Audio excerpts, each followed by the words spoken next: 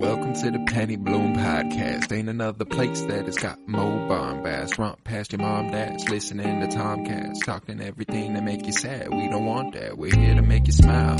Put your mind at ease. Peace, love, and bloom, and always praise Keanu Reeves. This what we about. This some weeding now. We'll talk until we can't no more, and then we peacing out. Alright, let's go. Penny Bloom Podcast.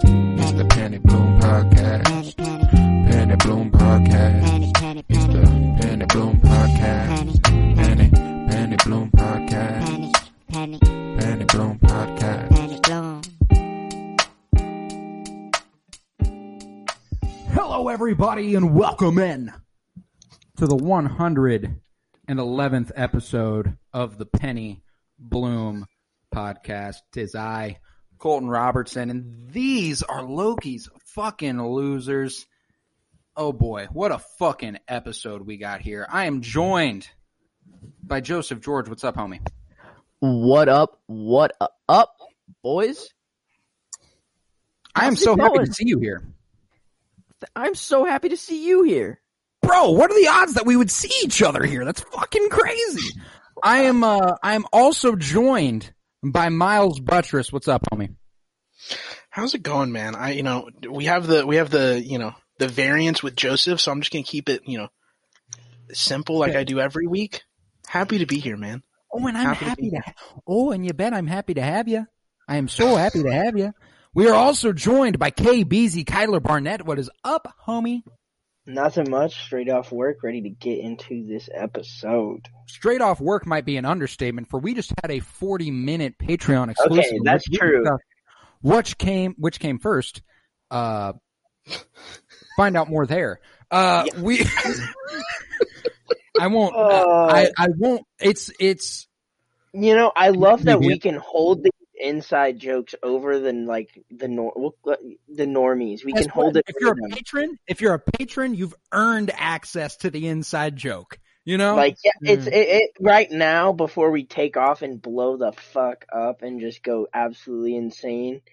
This is nice right now. This intimacy of having these intimate jokes. Jason, what's up, baby? Jason, you beautiful motherfucker. Thank you for being a patron. A guy named Malcolm, thank you. And Emily, shout out to you. But, Loki, we're talking episode 3, Lamentis, directed by Kate Herron, written by Michael Waldron. This was a fucking nice. This was, for my money, favorite episode so far. Beautiful to look at and just perfectly executed. Miles, let me ask, how'd you feel about the episode? I don't know if I'd go as far as saying my favorite episode so far, because I don't even know what is my favorite episode, but I think so far, it's between 1 and 2 for my favorite.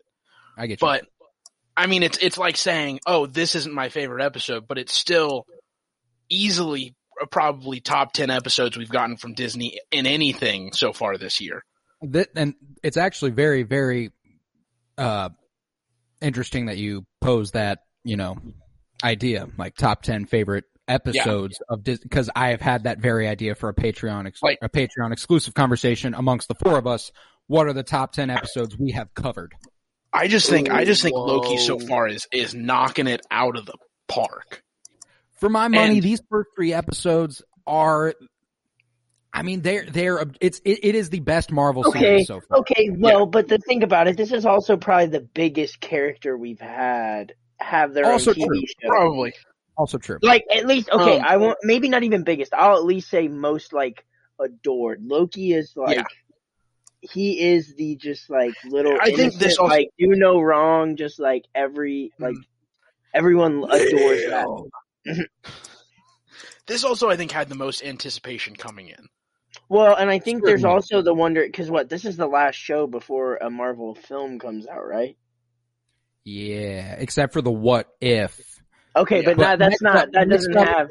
We do get Black Widow ASAP. Right, but I mean something that will, because Black Widow, we can assume probably that was supposed to come out such a long time ago. Unless the end of it has some implications on something for Phase 4, I'm not going to bank on any Phase 4 implications. Same. I guess. I mean, it could do the Captain Marvel thing at the end, but even then. But you're talking like Shang-Chi, Eternals, Spider-Man, Doctor right. Strange. But I think this Loki show has very big potential to have large ramifications on WandaVision, which is not WandaVision, but Doctor Strange Multiverse of Madness. That's arguably the biggest Marvel film, anticipated wise, in so long. Like, so long. I guess Infinity War and Endgame, but like, whatever. Like, no, yeah. The fact that an early Phase 4 movie is being anticipated just as much as those movies says, like, where we're at, and like, in terms of, like, we don't know where we're headed. Like, we have no clue. So, like, we are just, this show could do some really cool shit by the end of it. Well, and what I was going to kind of say on that is, like, it's because of the fact that with Thanos gone, we've spent every single Marvel thing that we've talked about since Endgame, in essence, saying what is the next big bad, and this, like, WandaVision, it kind of felt like, ooh, maybe they're going to introduce a big bad, and then as it got further and further along, we realized, okay, no, they're not going to introduce a big bad. Falcon and the Winter Soldier, I felt it was clear very early on that the closest thing we were going to get to the big bad was the power broker, and we obviously we got introduced to that idea like episode 2. Yeah, and we knew that they weren't going to be a Marvel, like a Thanos level big bad. With the TVA, this is a potential Thanos level big bad. That's one of those things where you look at it and it's like, man. Yeah, Joe's right down there. An Avengers level threat, to say the least. Or I think it just could open the possibility of introducing an Avengers level threat at the minimum, even if it's not just the TVA. Here's my thing: is that, like, I remember during WandaVision, people were under the impression this is what you need to be watching because it is the groundwork for Phase 4. And while part of that is true, I think that can be said even more for this show so far in terms of just, and I think maybe for us it's easy to say that as well too, just because of Loki's track record. Like, of course it's gonna, like, why would I not expect Loki to go like as far and extravagant as possible to, like, do some devious ass shit? Like, it's not out of his character at all. Almost all of, like, how many times has he done, like, major level fucking bad shit just because it's Loki. Yeah. Like, he's always trying to find his way back into power somehow. So, like, his path doing that through the TVA is, like, just for me a, like, huge red flag. It's like, holy shit, he sees how fucking powerful they could be. He sees what Sylvia's trying to do, and now being like, yo, okay, she's got some vision. Now what if I put my Loki shit into it and let's see what comes out? And that's fucking terrifying. Yeah. Well, I was just gonna really quick say, I think a lot of that comes from the fact that like with WandaVision, they were fleshing out a character who didn't have a ton of like dedicated story. Loki, we've gotten a ton of dedicated story. So WandaVision, it became clear this is a character story. Loki, it's not a flesh out the character. It is flesh out the universe. Right. I'm with you. Joe, how'd you feel? Wow. Just a lot of confirmations, a lot of revelations this episode, which were really cool. Whether some of them were just Easter eggs, nods, or maybe something more, is interesting to say, but some were definitely some big reveals that the TVA employees, the postman line. I don't know that it was you, Miles. I'm fairly certain it was me. We might have been together on it, but I definitely said we must have been together on it because I was certain it was me. Okay, because I've 100% remember saying there's no way lizard people are going to create humans. Oh, okay. I meant last week whenever we were talking about Mobius's affinity for jet skis. Well, yeah, and that was whenever we were talking about it. I explicitly stated that this means that they had lives on Earth. Yeah. And that's I think it was like we were both on the same track of you went with that and I went with, they said they created us, and it's like, why would I not, if I'm a lizard, I'm going to create other lizard people that are just worse than me. I'm not going to create humans. Why humans though? Like, why Earth? Because there are lots of humans. And they're stupid. So we are the least advanced species. I gotta Yeah. guess that's what I gotta guess that's the statement they're making. Like TVA agents are stormtroopers to them. Yeah. You know, like it's like they Or are. it could pretty much even be expendable. something along the lines of like they're the easiest to like get into their minds and like clear that, like they're easier, and especially because like they were taken from the past, so it was probably like technological development. They're at that perfect stage where we can pull them out. They'll know how to use technology, and then they also aren't smart enough to be able to, you know, do anything about it. Yeah, perhaps. That's And there's true. enough Why- of them that we can snatch them and no one will know. Why does the TVA's technology have an era to it? Like, why is it not, you know, kind of like it's? I don't know. Well, the technology doesn't necessarily have an era to it, but the TVA office itself is extraordinarily 80s in terms of just like the brown. Like that is what everything in the 80s looked like, was wooden. You know, like it was, everything is a brown wall. I also just realized we were talking about like maybe it means that, you know, humans are the worst. It could also be like, because like she says, and whether or not it's true, that they're all like former variants. Yeah. Maybe it could just be the fact that there are just a fuck ton of human variants. Like maybe humans are what caused the majority of issues in the timeline. Oh my And god! I also want to pose the idea that the place is infinite. We have been in a sect that is clearly focusing on Earth. Yeah. There's the distinct possibility that there are variants of every species covering their own people, you know? Yeah. It's definitely that.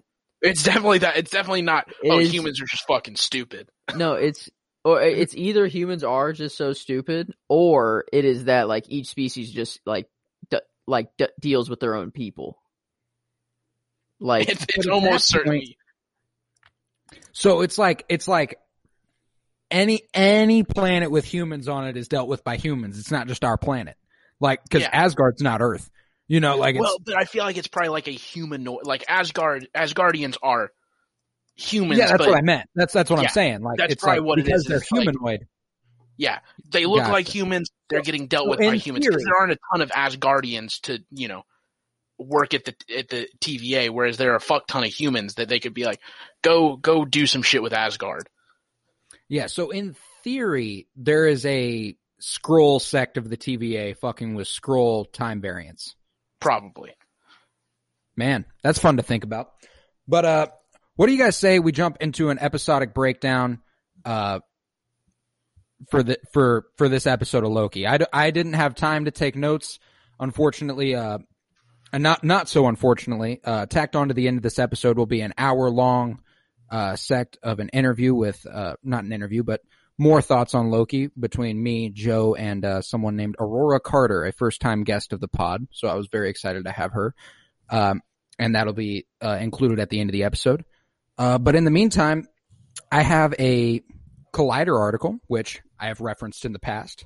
And believe it or not, this very scene-by-scene breakdown that they have written is by the same person who did the one for Falcon and Winter Soldier that I borrowed, Liz Shannon Miller. So I'll be taking Liz. from this. I'll be taking from this for purely what happened in the story. All opinions will be our own. Okay? Just want to make that clear. Obviously. Y'all ready? Our opinions are too weird anyway, so I feel like Let's just jump into it. Why don't we? So we open in the memory of, or not in the memory as of yet, but as of what we know at this moment. But we are in a bar with Hunter C20, and she's sipping on margaritas there with who we come to know as Sylvie, and we see this is how Sylvie got the information out of her. You know, this is what made C20 lose her mind, and it seems like it's real from last week was probably in reference to her previous life, right? Like that's what I'm thinking. Like it's like fuck, it's real. Like I and maybe this means that variants have dreams or something. It reminds me of like when someone would snap out, when Vision would like have somebody snap out of Wanda's, I guess trance or whatever you'd want to call it. Yeah. No, I'm with you for sure. But this whole interaction is where, she being Sylvia learns where the elevators are to the timekeepers, and I'm guessing she gets on this elevator and takes it to the top floor, and guess who she's meeting? You know what I'm saying? Because Hunter C20 says she gave away where the timekeepers are, and all she asks for are, how do I find the elevators? Which I thought was like, interesting question, Sylvie. Bold choice. I would imagine she knew. Like, what if the elevators I need to are find all the elevators because that's how to get to them. What was that, Kyler? But what if it's one of those things where it's like just all like what we've talked about? Like, what if the timekeepers are nothing? So it's like, okay, cool, you get the elevator, and then what? It's just a blank room, just darkness. Congrats. Like, That'd have been pretty wild. I mean, I don't know. Like you said, Colton, she left a lot to be like a lot of wiggle room for having someone in her complete and utter control. Like, I feel like I'd go for the 100%, like, I have every piece of information I need. Like, yeah. Like, even if it's just like, oh, what she got, the elevators, even if it's just like one step after that to get to them, what if that is like, throws a wrench in everything? I mean, I'm just saying. Yeah, you never know. You really never know. But nevertheless, by the end of this scene, that Hunter C20 is given away that, the elevators are gold. Good luck. But also, Hunter C20 kind of does wiggle out for a second. She's like, I know this place, but I don't know you. But then, Sylvie re-enchants her, kind of. It's like, no, you're just tired. And she's like, yeah, I am just tired. And that's ultimately the end of that. Sylvie's like, fuck yeah, here I go. I'm headed to the TVA. So she walks right in. However, she has not been to the TVA before, it appears, because she did not know she can't use her magic. She tried to enchant one of these guys, and it didn't go her way. He turns around and tries to prune her, and she's like, well, fuck all that. I'm going to prune you. Kills this guy and several more. Sylvie's a badass. Like, very, very, very cool character. Well, like, she's just got this combat where it's like, she can be the aggressor or play, like, I don't know, I just love how, like, it's quick and stuff. It just, the fight scenes with her look super nice. Offense and defense at the same time, somehow. It's like she's playing the offensive and the defensive role at the same time. A very talented fighter. Like, I mean, handling Minutemen is no easy thing, I'm guessing. They've got to be relatively good at what they do. I mean, they are controlling time. But she dispatches them quite easily and in great numbers. It's like the Hound versus Lannister soldiers in Game of Thrones. It's just like, you don't stand a chance here. But she ultimately makes it to an elevator, but not until, Loki has found his way through that door. And interestingly enough, she happened to not leave this open for Loki. She just happened to leave this door open for way too long. Apparently, she didn't think Loki would follow her. Unless she did. And then it's like, how far ahead is this chick planning? But it's like, I don't. But the door closed right after Loki walked through. I don't know. She doesn't seem very neat. Like, she actually doesn't, believe it or not. Like, she does seem to have a lot of moments, it seemed like, where it's like the plan just goes way off all of a sudden and she's just like scrambling. And like, I get that's what it is, but like, she doesn't seem as comfortable in that. Like, well, it's what makes her a Loki. The fact that she doesn't have exactly a plan. It's an outline of a plan. And if it goes wrong, ooh, that might be bad, but we're not going to worry about that until it goes bad. You know what I'm saying? Like, that's kind of the vibe I get from Sylvie and Loki. Yeah. She just thinks her plan's through a little bit more than Loki does. Certainly. I'd agree. She gets to step 2, whereas Loki just goes, oh, step 1, we're good. But yeah, Loki finds his way to Sylvie, and he tries to kind of reason with her, but it doesn't go his way. They fight for a minute, but it's ultimately stopped when Judge Renslayer makes an appearance. And Sylvie holds Loki hostage and is like, I'll kill him. And Renslayer's like, fucking do it. Yeah, I always thought it was funny she thought they would give a fuck. Yeah. Because, like, the people, it was really just Mobius that went to bat for Loki. Nobody else really was, like, dying for him to be alive. Like, Mobius absolutely kind of called in a favor. So, I guess she would have no way of knowing that, but... Oh, yeah, she's under the impression they need this Loki to track down Sylvie because that's the capacity in which Loki has said he is needed. You know, like he's like, I'm just a consultant to bring you in. That's pretty much like the impression she's under. So she thinks his importance is much more than it is. But when Renslayer, you know, lunges for them, Loki says, fuck it, I'm hitting send. And he drops them through a time door to Lamentis 1. Of course, we don't know that yet. They have a little bit of a spat here. Sylvie's ready to say bye-bye to Loki. And, but Tempad's dead. Sorry. I thought that was hilarious. These Tempads can just die. It's like, sorry about that. For a organization that has as many resources as the TVA does, you wouldn't think that would be a thing. Yeah, it's pretty interesting, but the shit's dead. It won't work. And Loki's like, well, it's not my fucking fault. I'm sorry.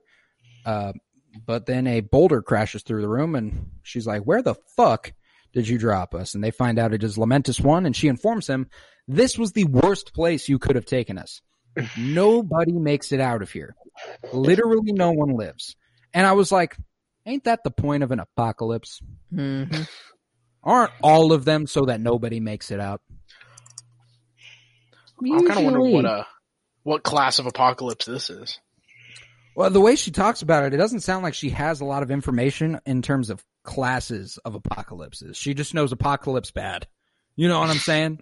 Yeah. Yeah, but they had to go to an apocalypse world so that they couldn't be tracked. I do think that the reason he dropped them to Lamentis is because it was Sylvie's time pad, and he did a random place in her temp pad. Yeah. And she just had nothing but apocalypses loaded into it so that she could jump around. And she probably had been jumping through apocalypses and decided, man, this is probably the worst one I could, spend time in because it's, just random fucking stuff falling from the sky and there's no there's no benefit to being there outside of it's an apocalypse for her. Yeah.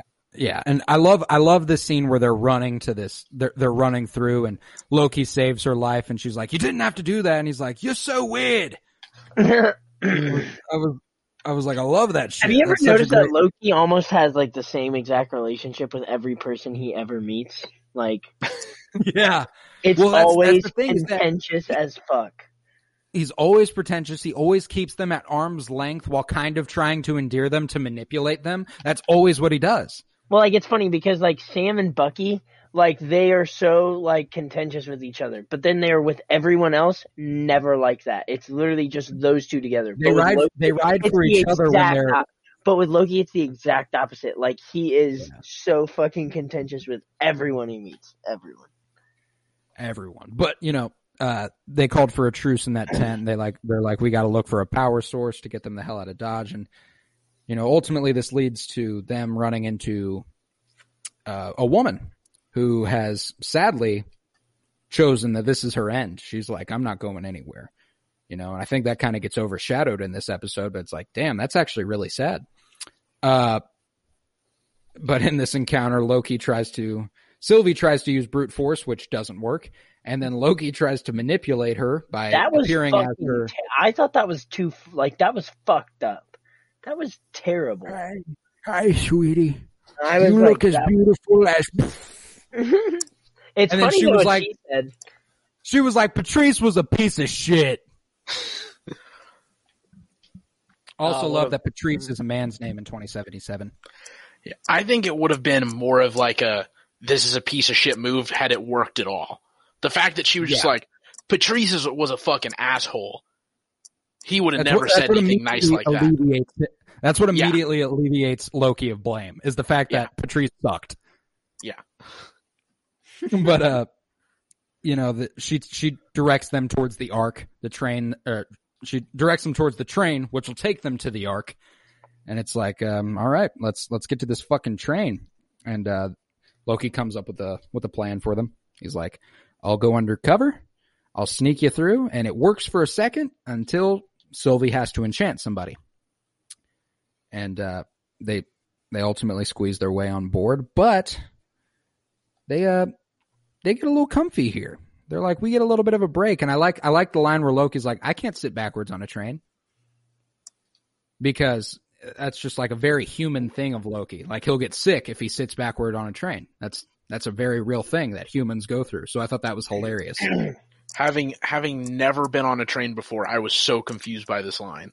No, I understood. No, I understood what he meant, but like I've never thought about it. I guess every time I've been on a train, I've never paid attention to if I was really going like forwards or backwards, and I've never really let it bother me, I guess. I understood what he was saying, like I have to like be facing forward, but I didn't understand why that was a thing. I thought it was just like I'm better than you. I want to face forward, and I want you to face backwards.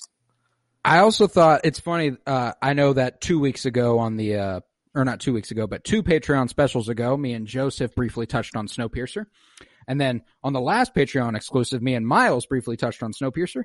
And funny enough, in this very article, she touches on nothing else but Snowpiercer when in reference to this train.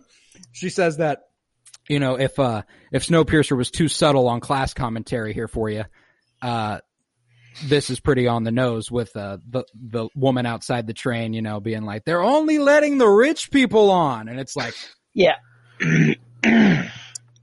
Yeah. And I love that this woman, this extra, acted the shit out of her moments. I'll tell you that. She stole the screen. She took advantage. We've been waiting here for hours. Bro, she's gonna win an award or something. Bro, she's got to win supporting actress of the year at the fucking Emmys. You know what I'm saying? She's gonna get an Emmy for it. She's gonna get an Emmy. She's gonna get her own movie. But I got a question about when they're on this train. In terms of just this initial scene with them sitting down talking to each other. I, for one, don't want them to be in a relationship. However, this had major first date vibes. Did it not? Oh yeah. It did, but I'm kind of with you. I don't really want it. I don't want it. I don't know. I'm not opposed. The reason it's not right is because she's a different version of Loki. You know, like it's like I'm not opposed. That's a little to it. too. That's it's a little like, too although, would it not make sense that the only person that Loki could ever be with would be himself, essentially? That's what I'm saying.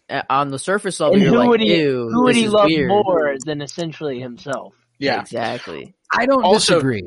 You have to admit they have great fucking chemistry. Yeah. Oh, undeniably. But this is and you know, I was going to say something, but we talked about it later when it was just us and Aurora, so I'll leave it there. But the chemistry they have is palpable. It's like they go really well together. They bounce off each other perfectly.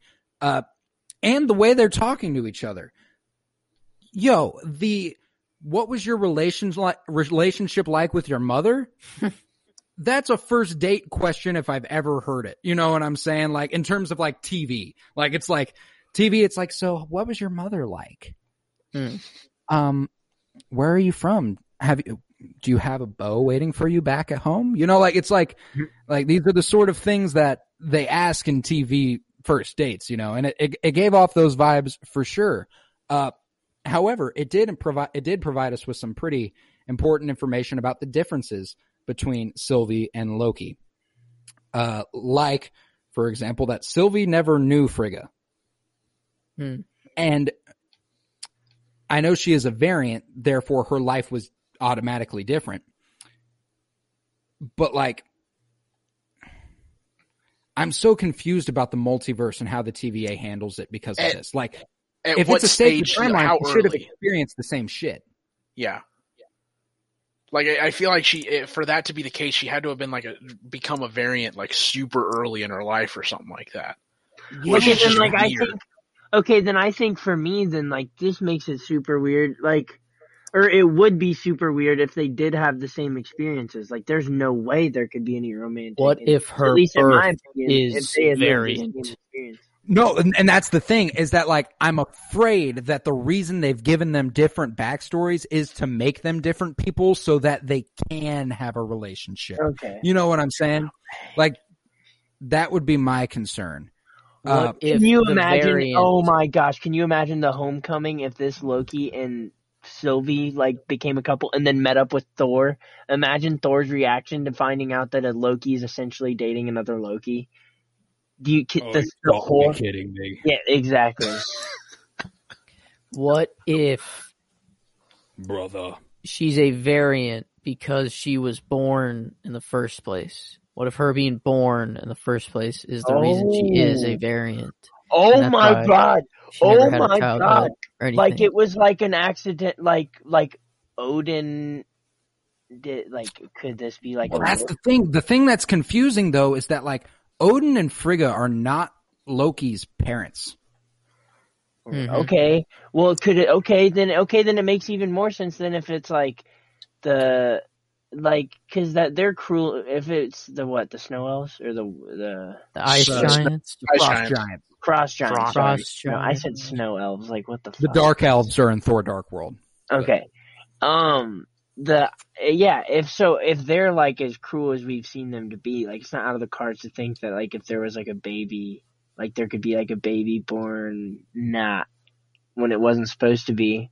Like, I guess it's I don't know what I'm trying to say, I guess, but I don't. No, fucking know. I'm with you though. The idea that Sylvie is, like, her very existence is what makes her a variant is extraordinarily fun.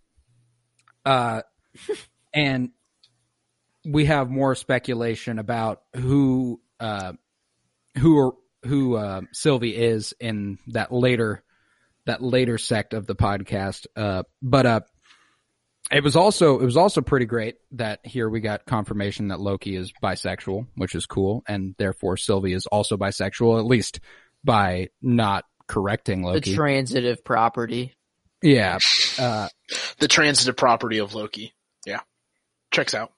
But yeah, I liked this little moment. It was very cute, and I appreciated this is one of the biggest characters in the MCU. You know, it's pretty cool to have them being a part of the LGBTQ community. I like that. So, never mind. Fuck. Yeah. But fuck. He said, "Never mind. Fuck."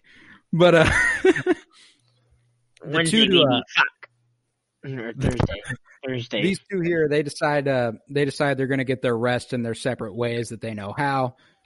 Sylvie by taking a nap, Loki by getting fucked up, and Sylvie wakes to Loki singing drinking songs with the patrons of this train. This was hype.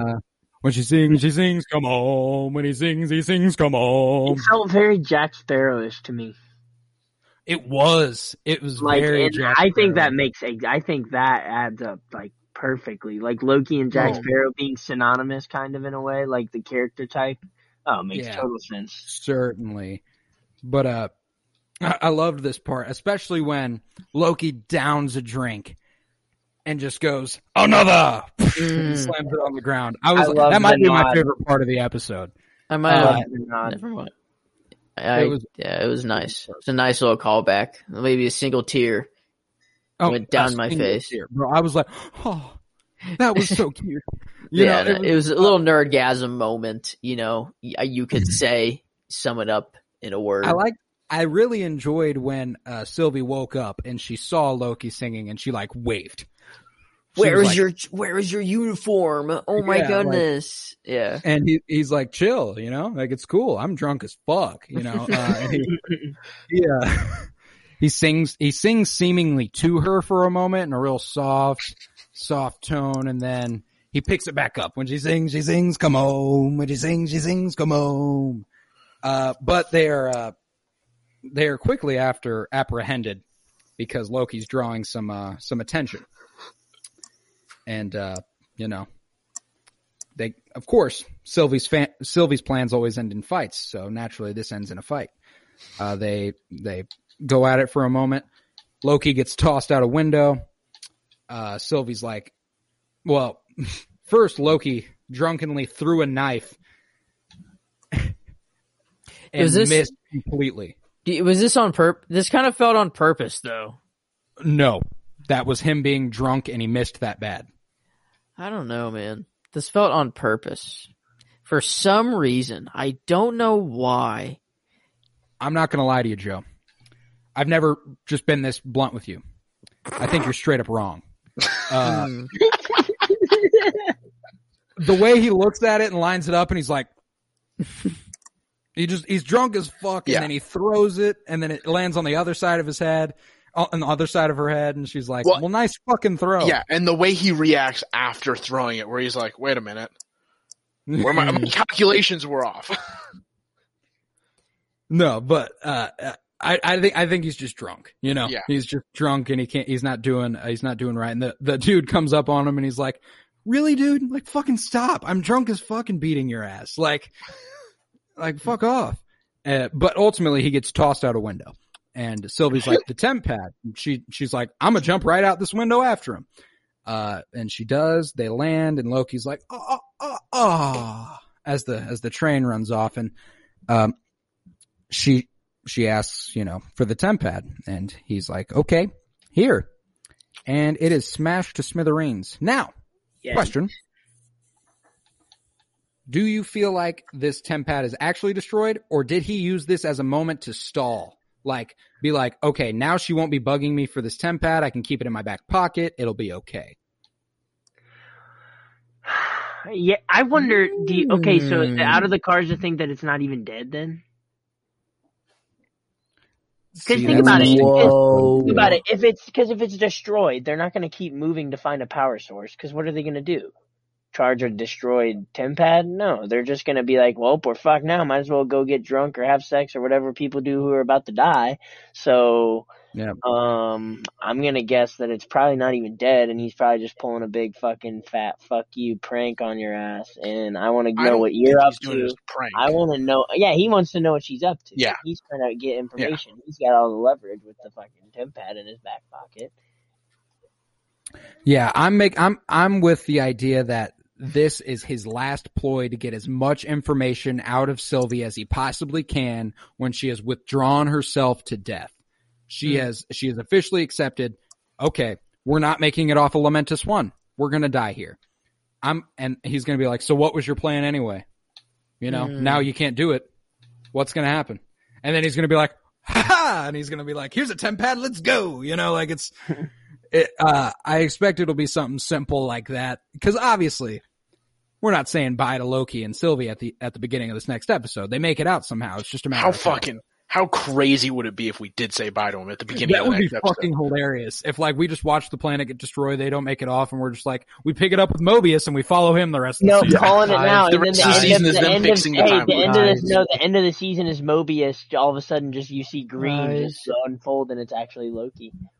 Joseph? What if? That would be pretty crazy. What if Mobius's plan all along was getting Loki to do this to Sylvia, to reveal what Sylvia's plan would be, and then that Loki and Sylvia are in a simulation right now that the TVA is like, they're watching in, and then whenever Loki's like, aha, oh my god, what a plan, and then the TVA is going to be like, aha, thank you, Loki, that's what we were after. We're going M. Night Shyamalan's Rick and Morty. It'd be cool, but I'm going to be honest with you, I don't think Owen Wilson is that smart.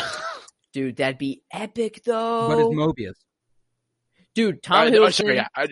more correctly, I don't think Mobius is that smart. Tom Hiddleston said these next 2 episodes is where it goes crazy. Stop getting your hopes up. Stop getting your hopes up so bad. Paul Bettany said the same thing. Okay, but how the fuck are the next 2 episodes where it goes crazy? The first 3 episodes have been nothing but curveball after curveball, and nothing to be, you couldn't have predicted any of this. How could it get crazier than where we're at right now? They're on a fucking planet with another planet colliding into them. Miles, we saw this with WandaVision. We were saying for the last 4 episodes of WandaVision that they couldn't afford to do any more curveballs and that they had to give us answers, and they never did until the last episode. Look, No.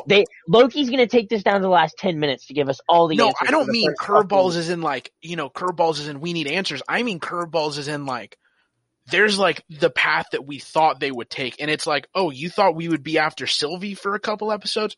Nope, she's already attacked the entire TVA and brought it to its fucking knees in episode 2. That's fucking crazy. How do you get crazier than that? You bring up a good point, and if they do it, they do it. It's gonna be great.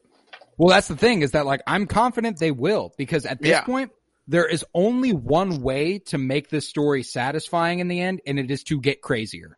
Yeah, you know what I'm saying? There is no simple way out of this that is fine. It's it is going to be pretty holy shit. Are you kidding me? It's kind of no matter what at this point. Oh my fucking God. I'm sorry. My fucking dog over here is just letting us hear it. I did not hear a thing. She wants something to eat. I have not heard your dog bark one time. Oh, well, I am. But,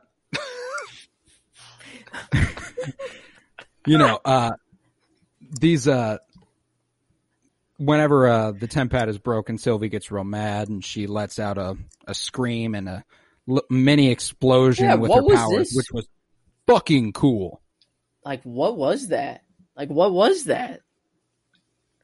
I don't know. It reminded me of Mysterio when he's about to fly into the fake fire monster in Far From Home, when he spread his arms out and he quote unquote imbued himself with a ton of power before he ran into the chest of that fucking thing, and he spazzed out and was dish, dish, dish, dish, and then shoved his fist in the air and he flew through. It had the same vibes as that, but on a much smaller scale, obviously.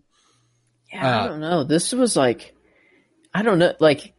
I guess it's showing what a normal person going through an emotional, something emotional would do if they had superpowers as well. Instead of just letting out a scream, maybe you let out a power surge, that makes sense. Oh, absolutely. So maybe 100%. It's just as simple as that. It's just, But I do like that in this moment, Loki feels bad. He's he genuinely feels guilty, and then he goes and sits next to her and he's like, did the scream help? And she's like, yeah. Which that might lend credence to the whole thing that maybe this is all a trick by him, because he feels bad for tricking her to do all this. Whereas if it was actually an accident, he fell on it and it broke, I don't think Loki would feel that bad if it was an accident. But the fact that he's purposefully lying, he probably would feel bad and be I guess I'm sorry. Yeah, maybe, but he doesn't comfort her so much, but he sits next to her and talks to her for a second. And he comes up with a plan. He's like, what if we hijack the Ark? It never had us on it. Maybe it can make it off the planet. And she's like, all right, that's not a bad idea. And they walk, and Sylvie ends up explaining how her possession power works. So Loki was, no surprises, lying last week whenever he looked at her and told her that enchantment is a amateur trick. He has no idea how to do it. Unless he does, but I don't see why he would be continuously asking, but she explains that with weaker minds, she can reach out, grab their mind, and send them into a fantasy from their memories that'll help her get what she wants. And I like that, along this walk, Loki's like, I haven't walked this long in a while. Think you could enchant me? This was funny. Well, and here's what's also interesting. He has been very, very you will not enchant me up to this point. Do you think he was hoping that the suggestion was so dumb and funny and obviously a joke that she would deny it? Or are we completely wrong about him having bigger plans? Because if she enchants him, finds the TemPad, it's not broken, his plan falls apart. So it's here's my thing is that, like, I love the idea that Loki is playing a game. I am also worried that we give him too much credit. Yeah. But it's fair to give him credit because he is Loki. Oh, absolutely. See, that's the other thing is that he could be playing a sinister game, or he could be a complete dumbass making it up as he goes. Like that is just who Loki is.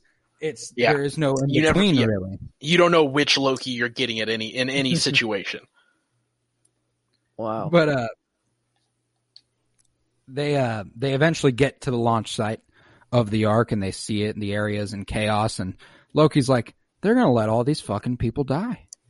And I thought this was an interesting moment because, like, this is a genuine moment of compassion from Loki. Like, it was like a complete disbelief that innocent people were going to die because someone wouldn't let them on a spaceship, you know?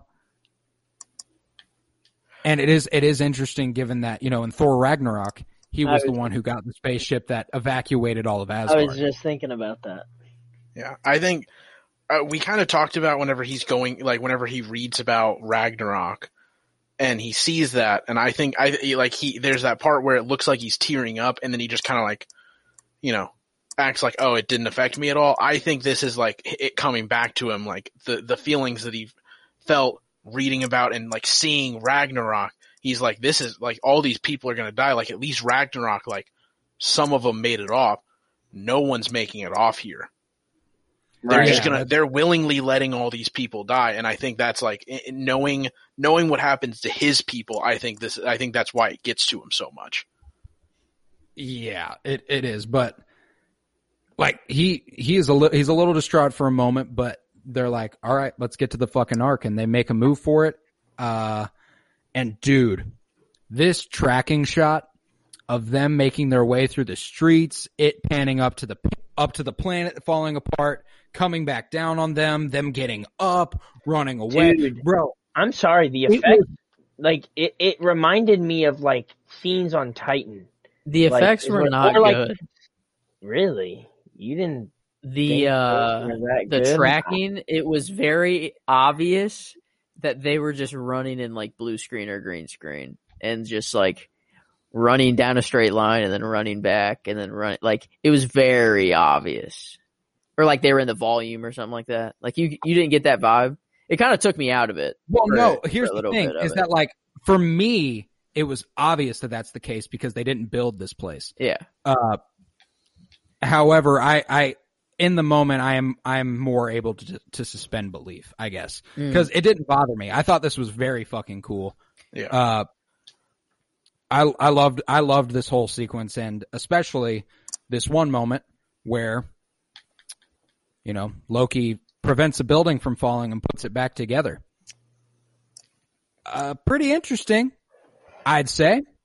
It looks an awful lot like the effects we see in Doctor Strange when he reverses time and puts buildings back together.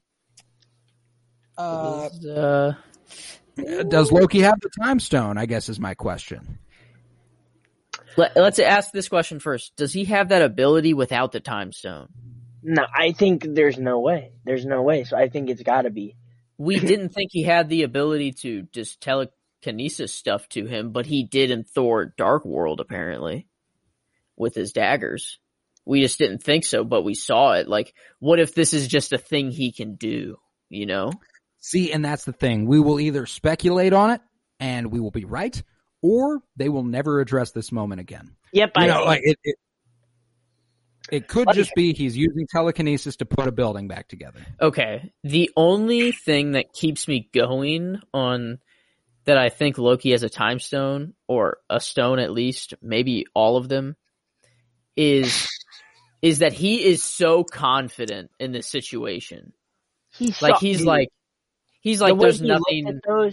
The way he looked at those stones and knowing that that's been what he's been chasing pretty much this whole time and never gotten away with one clean. You don't think after he saw those and he broke off from Mobius that that's not one of the big things he would want to do? Dude, it makes too much sense. Like, let's call a spade a spade. Loki is a fucking downright mischievous, fucking, like, deviant. That dude is gonna do the bad thing every time. If he's presented moral or immoral, or can I do something that will put me in a position of power or could give me power that I did not previously have? The answer is always yes. He has the stone, bro. It's gotta be. Let's call If like he has one, he has all of them. There's no way the dude grabbed one. No, me being this confident probably just means I'm wrong, flat out and simple. But I just feel like with Loki, it's really easy for me to make that jump. It's just like it's right in his character. Oh, certainly, I'm with you. I'm with you for sure. My only reservation with it, and we address this later on, is like how. Can Loki hold an Infinity Stone? Was that possible? Have we seen him do that? And second, really, the Infinity Stones again? We're coming back. Didn't we just finish this? That's just my other beef. It's like we just spent 10 years on the Infinity Stones. Let's get something new in here. Yeah, I agree. Don't get me wrong. I made this clear to Joseph in the Patreon exclusive. I'd be down for it, and I'm sure they'd do it in a way that I would like and that I'd be okay with. I would just like the opportunity to have a different storyline first. Here's what I think makes it different, though, is that considering the way they're so insignificant in the TVA context, like in this timeline where the apocalypse is about to happen anyway, and just all of these things add up to where it's making the time stone really, any of the stones for that matter, really just only useful in that just small scale. He's not going to be using that thing as oh, I'm going to reign the world, at least in this specific moment. Having it here isn't for oh, I want to take over the fucking universe. It's oh, I need to get out of fucking Lamentus 1. So, having that in his back pocket and snatching it is just in case, to me is believable, and also puts the stones in a context that are way less powerful and way less overpowered than what we've seen in the past. So it makes it kind of different and makes it kind of an interesting, oh, it's almost more just like a crutch, holy shit, gotta fix this really quick in this, dire situation. I think that makes it, instead of though, if you have every stone... If you have every stone, you don't use every stone for little things. He doesn't have every stone, though. I could get behind him using one stone and him being able to use one stone. There's no way he could use all of the stones. If he grabbed one, he grabbed all. No, because we've seen what the stones on their own would do to anyone. Yes, but if he grabbed one, he grabbed all of them. If he grabbed one, he grabbed every single one of them. And then the other problem here. So, if that be the case, he at least got to Lamentus, and without us ever seeing an Infinity Stone, he hid them. With his presumed power. I guess this could have also been back in the other place. Rocksmart in Alabama. I guess it could have been there, but I don't think he's really left other than that since seeing the Infinity Stones. I mean, he was also in 1985 at the Renaissance Fair. Regardless, at some point, he would have had to, without us seeing, walked through a time door, put the Infinity Stones in that little, hiding them however he does that, like he did with the Tesseract at the end of Ragnarok and into the beginning of the Infinity War. And then the question becomes, can that little space, wherever he puts them when he hides things like that, hold Infinity Stones? I can believe that. It's magic. It's literally magic. Yeah, it's magic, but it's at that point, if he can do that and he never has to hold one, and he's just got all the Infinity Stones within him or something. Tony's suit was able to just wield them. Don't get me wrong. I'm cool with the idea that they can be wielded like that. Yeah. I'm not cool with the idea that Loki can do whatever the fuck he wants forever now. Yeah, because it killed Tony and almost killed Thor. Or and not then Thor. almost Hulk. killed Thanos. Dude, Yeah. it did almost kill Thanos. A snap did. Like that's true. the point that I'm making is he's not going to grab all of them because like he clearly like went back and watched everything that happened up to, you know, the Avengers fucking around with shit. And so he knows what the Infinity Stones So would you're do saying to someone. He's not maybe going to he grab was all smart of them. enough. Maybe he was grabbed- smart enough to realize once someone started messing with more than one, they got You're going hurt. to get fucked. Yeah. But the only time it's ever been more than one, it's been himself or Thanos. And it is worth mentioning that the one that he picked up and grabbed at the TVA is the one that the speculation started from, which is the Time Stone. It's very So, specific why he picked that up. If he has one, Yeah. if he has any, my money's on the Time Stone. Yeah. Now, what this does do is potentially bring a Time Stone back into our normal reality, which would give Doctor Strange a purpose again. Multiple time stones, though. 2. No, because Thanos used the stones to destroy the stones. But they had to bring it. That's where the whole thing gets fucking confusing. We've had this conversation every time. The Time Stone for like the current time is destroyed. Yeah. And Wow. but Loki, all of Loki, them are. Yeah, all of them. them. Loki But they're could not potentially at the same bring time. one back. No, No, but they are. they are. They're at They a are. like a Yes, subatomic no, level. They are. Yes, no, They they are. are. Yeah, they're gone. Yeah. So that could this would be a case where I could get behind them giving the Time Stone to Loki as a way to get it back to Doctor Strange. Because that is So Doctor but then Strange it's the only is kind of stone in the entire reality. I mean, let's one? be honest though. Doctor Strange is with the Time Stone pretty strong. Without the Time Stone, he can do some magic. Dude, he's a worse Wanda. He barely uses the time stone. Whenever he was fighting Thanos, he barely used the time stone. That was all just his magic. What are you talking about? Also true. Dude, he's everything without the time stone. But I'm saying like right now, like that dude's I'm an saying OG right now, without the time stone, bro. He's still really good, but I'm saying without the Time Stone, he's just a worse Wanda because Wanda's magic is more powerful. Oh, okay, true. A worse Wanda. Yeah, Like but he's what I'm second saying to is, like, Wanda. Wanda's a high tier. Yeah, he's second to Wanda, but I'm not saying he's an F tier superhero. I'm saying Yeah. he's a worse Wanda magic wise. With the Time Stone, he's really strong. he was standing up to Thanos 1v1 without using the time stone. Like, he didn't get a blood drop like Tony, but like still, he was 1v1ing a Oh, that for partially full gauntlet, like a 3 out of 6 full. Is that what he had at the time that they were 1v1ing? Yeah, I think so. 3, maybe Wasn't he 4 4 out of 6? Because at 4 the out end, of he 6. would have Yeah, had reality. He would have had 4. 4. 4 out of Because 6. He got time and then the mind And stone. then Yeah. Yeah. So 4 out of 6. Doctor Strange was 1v1ing him 4 out of 6. Like, that's kind of insane.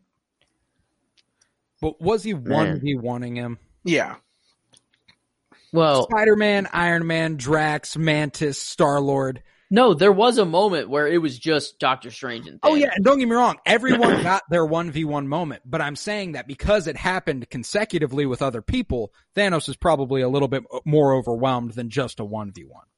yeah. Mm. That's true. Okay, that's fair. However, you are right. There is a moment for about 10 to 15 Yeah. seconds where And they do go at it 1v1. I guess my Yeah. main point is Doctor Strange's power. I'd say 99% of his power that he utilizes is without the time And stone. and I would agree with that. But what I was saying was that with the Time Stone, he then becomes a lot more powerful, and a lot of what he does, like where he can then be like, okay, I can go ahead and look and see what could happen, and try and lead us down that correct path. Which I don't want them to use all the time, but I'm saying like he becomes a really strong superhero with the Time Stone. What do you really use the time stone for? What is it? What do you use See, it that's for? the thing, is that like Doctor Strange can Dormammu. only use it.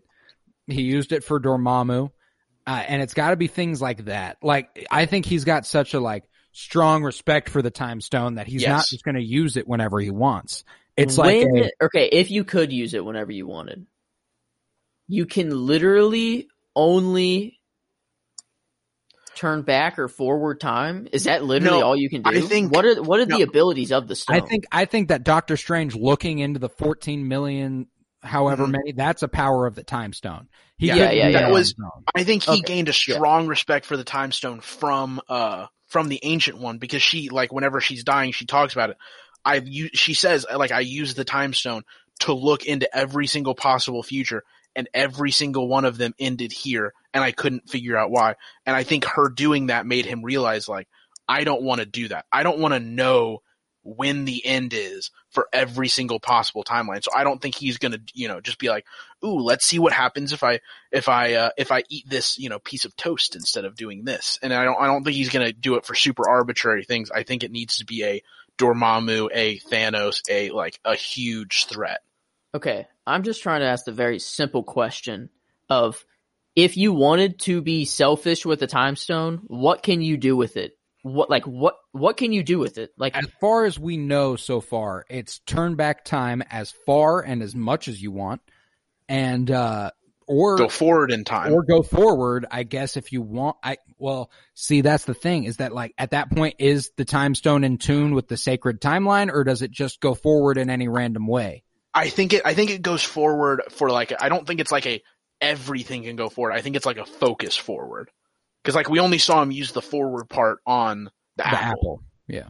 Yeah. So it might be like a very focused But the fuck thing with with the, I guess he does use the apple. I guess he does rot the apple, and the apple is Yeah. just sitting there originally.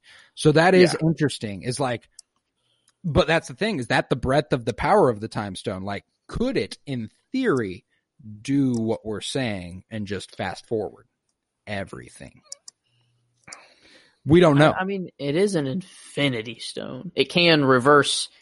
Well, it only reversed Vision, right? well, And Wanda. Did it reverse everything? no, Whenever because I Thanos- think you can either have, like, it reverse, like, a big chunk, or you can, like, focus on, like, I only want these two, like, these things to be, like, fucked with timeline wise. But whenever Thanos reversed, Wanda was being reversed, Because was only was- Vision's body being reversed? It was What just I think it was Vision's body being reversed, and Wanda was just laying there You're right. really? Yeah. So she was wow. because Wanda got knocked on her ass by Thanos after that.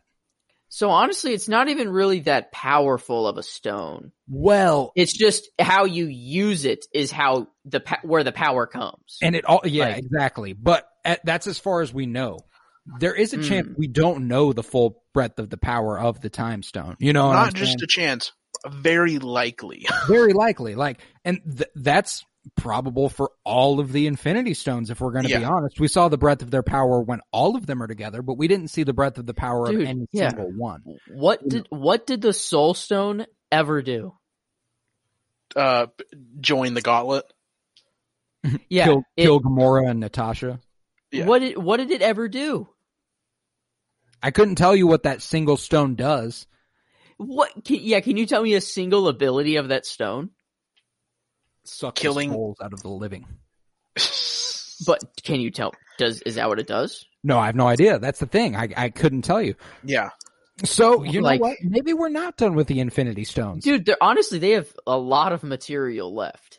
Like they The could. Soul that they Stone could is do. so interesting.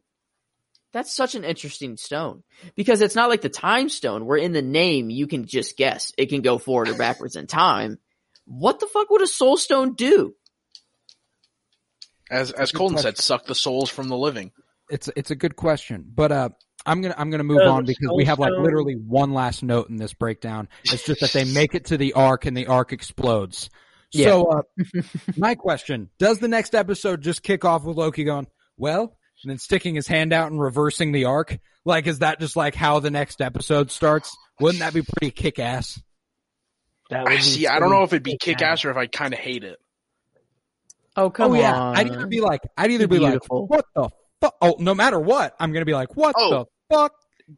I like overall, I'd enjoy it, but I feel like I'd at least want like a moment where like even if they do decide we're gonna have him reverse it and them get on the ship and do whatever, I'd want that moment where it looks like where like you see them, or at least Sylvie just being like, we're fucking dead, and like get that for at least a moment before he's just like jokes.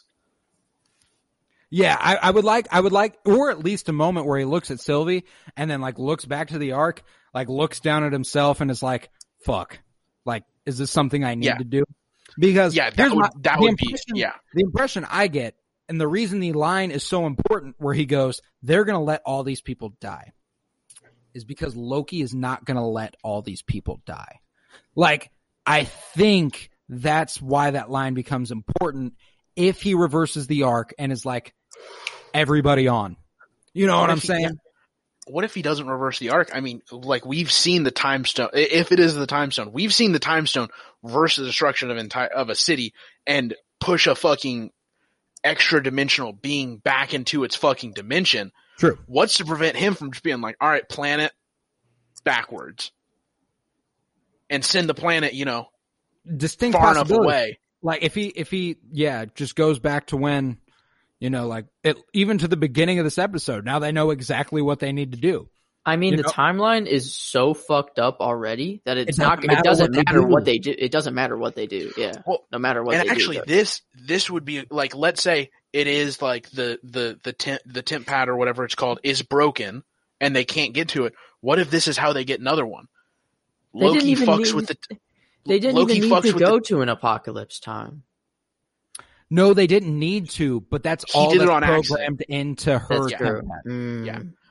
Like what I was gonna say though is like, what if this is how they get another one? Like Loki, reverses it, and she's like, "Hey, you fucking idiot! Just reverse the temp pad."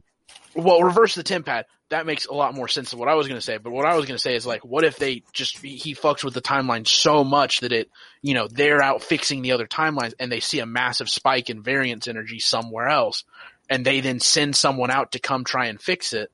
They just walk out the door.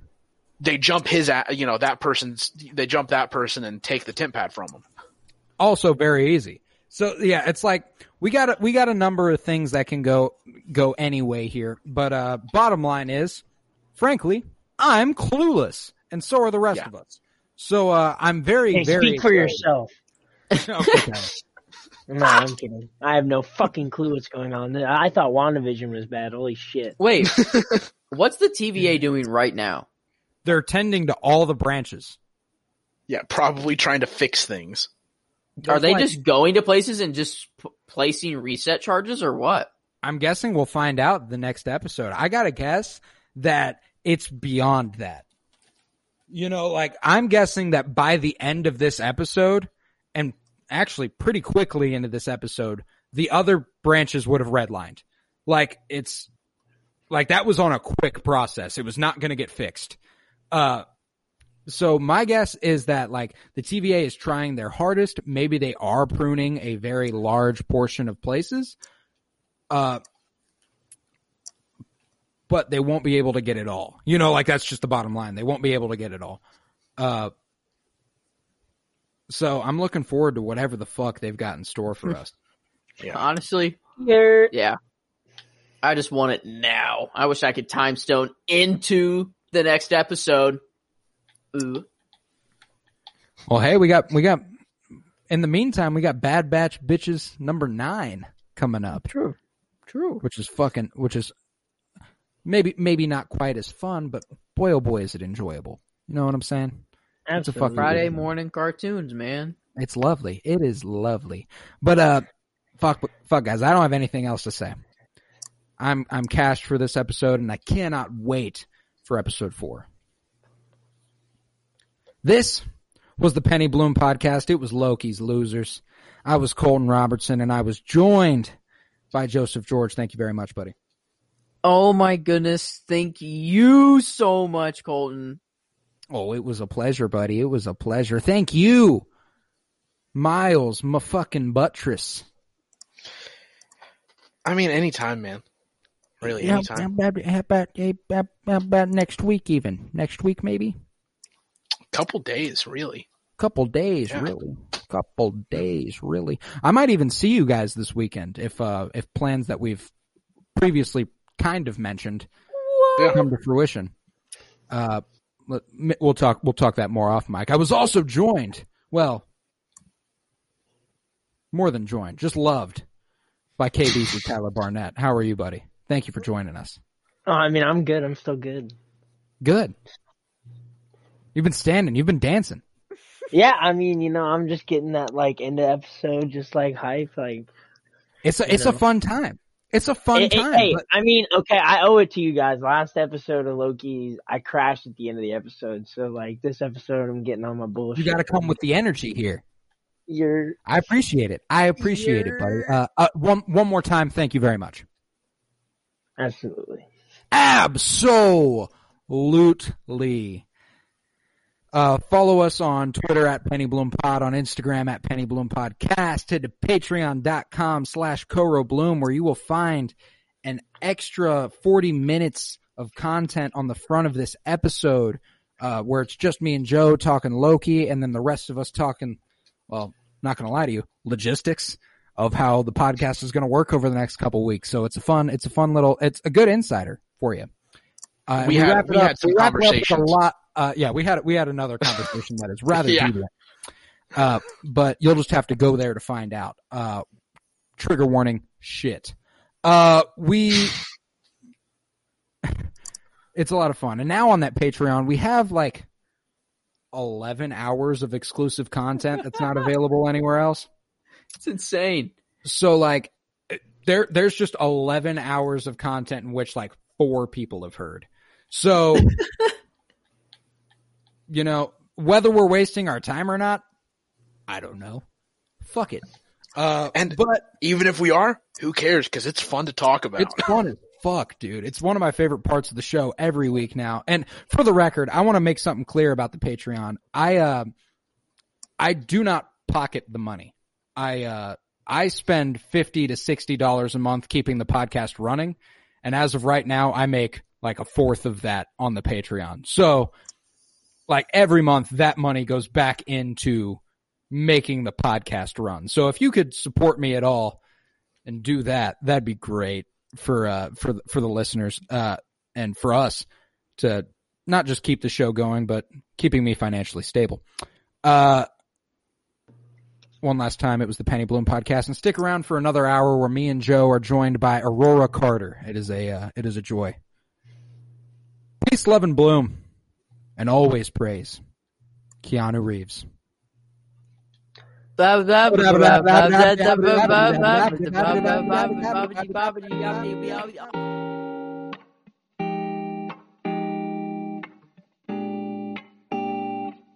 Hello, everybody, and welcome back for a special edition of Loki's Losers, making her inaugural appearance on the Penny Bloom Podcast. I am joined by Aurora Carter. Thank you for coming out. Thank you for having me. I mean, I was a big fan for a while, so yeah, I feel great being here. I feel like I won a lottery or something. I appreciate hearing that. You're one of Loki's losers now. You're here. You're a part of the squad. Yeah, so I'm a variant. I like that. You are a variant. You are a variant. That's a good way to look at it. But you've been talking to me the last couple of weeks about wanting to be on the show, especially for Loki, and I thought this was a good week for that to happen. Let me know how did you feel about this episode overall? It made me look at the whole way of the show, the feel of Sylvie as a villain different. It made me kind of like her, and instead of her just being ominous, and we was going to think that it was going to be a later reveal and stuff like that. But I really like her character. I love it. Here's my thing is the way they've been painting her so far is she is evil. And obviously we're getting her through the TVA's lens. So obviously they're spilling propaganda onto themselves. Of course they're spewing propaganda onto us.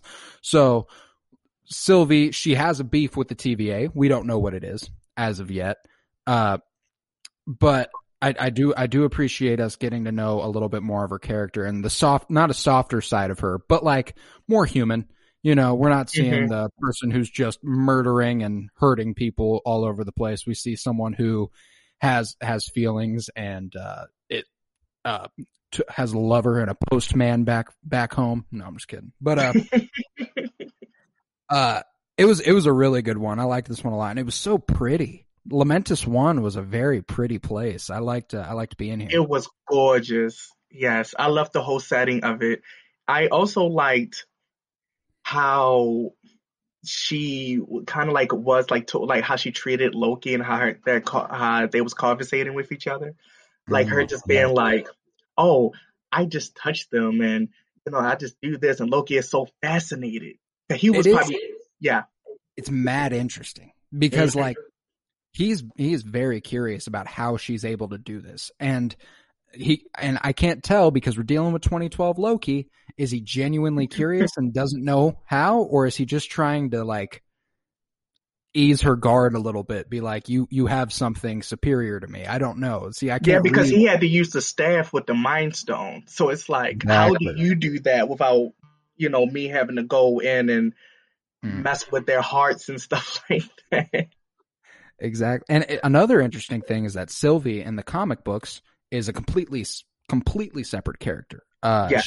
She's the Enchantress, and the way they are handling this character, making her out to be a version of Loki, and the way she responds to the name Loki, it almost gives me the impression it's something of like a dead name.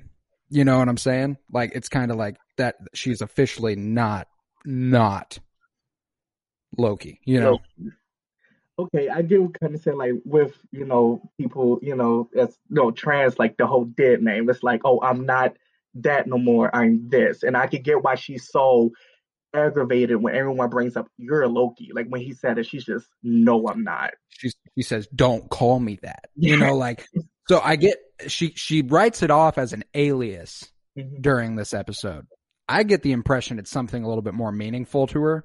That like it's like she very clearly doesn't want to be referred to as Loki, and it's not just because she's trying to keep a cover, like it's because she does not like being called Loki. Yeah, and okay, are we going to have to touch this organized, or is this like this a free fall? This one's going to be a free for all because this will go at the end of the episode. So we'll have had a whole like scene by scene thing, and then it'll be your thoughts on top of it all. You know what I'm saying? I have the fun way of doing it. Yeah. Okay. Yeah, we get to go wherever we want. That's all. Okay. So there's one thing I've really noticed about Loki, 2012 Loki in this. You ever notice that he's doing magic a lot more? Like he's actually using magic, like magical blast. Yeah. Like I was like, this is so different. Well, there's this whole thing, and I'm sure that since this is going to be placed at the end of the episode, I'm going to phrase it like this. As you heard us talking about, it's I get the impression like you saw the way he put that building back up. And that was the one for me that was like, that was weird, because like we've seen him use telekinesis, but not on such a huge level. And the way that this struck me was a little Time Stone-esque. The way it gets put back together, I think he might have snatched one from the TVA and put it in his pocket and was like, fuck it, I'll use this when I need it. So I don't think he's too concerned about dying here on Lamentis, And low-key, I think this might be, other than Thor Ragnarok, but this Loki might be my favorite, like theatrical depiction of him. Like it's me too.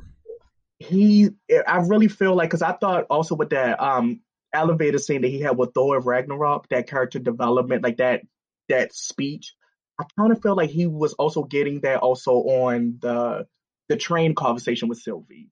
Like that. I agree. Yes. Like everything that happened. And I still don't know how they're going to approach this Sylvie and Loki. In the comic books, the character Sylvie, the Enchantress, is head over heels for Loki. Like she is in love with Loki. I don't get that impression that it's going to be either. This encounter they had though did feel very first date-y. You know what I'm saying? Like it was like they sat across from each other and they were like, "So what's your mother like?" and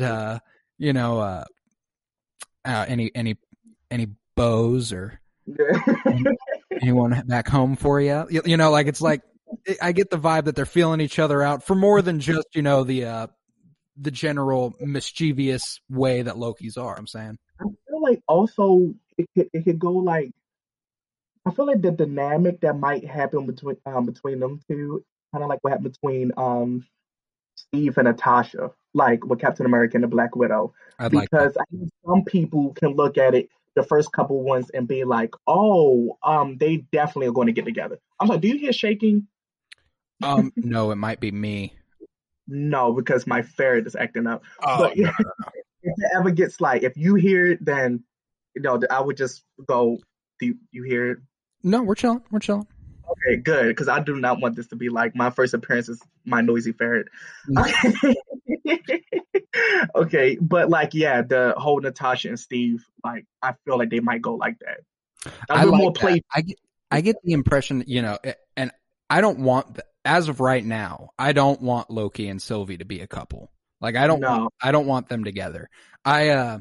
I would like it more in that Steve Natasha route with the a mutual respect that is built on a bit of a flirty thing. It's like they clearly had a little bit of an eye for the other. Like it felt like that bled through on the screen, but I also don't know if that's because they're trying to manipulate each other. You know what I'm saying? Because they are the gods and the god and goddess of mischief. Like that's just who they are. So it's like, literally, you can't take that at face value exactly, because Loki, they both could be lying through their teeth. Because one thing you also got to realize, I feel like that Sylvie does like a good job at like separating her whole personality. Not to say the other variants of Loki act just like 2012 Loki, but I feel like she does such a good job at separating herself from Loki 2012 that even me and the audience members, they can look at it and be like, I keep forgetting it's supposed to be a variant of Loki. She does a very good job of that very reason was why I was thinking they might be bridging this into a romance so that it isn't so weird, so that it isn't like Loki's a narcissist or anything like that, so that it's like, it's basically a whole other person, because it is a whole other person, so like, it is a very interesting line they're about to toe. And I like the subtle differences they made between Sylvie and Loki's character, like how Sylvie never knew Frigga and was never, and was vaguely familiar with her frost giant background. It seemed like she didn't really know anything about that. It's hard to gauge exactly what her life was like before she was a variant. She seems like she's been on the run for a very long time.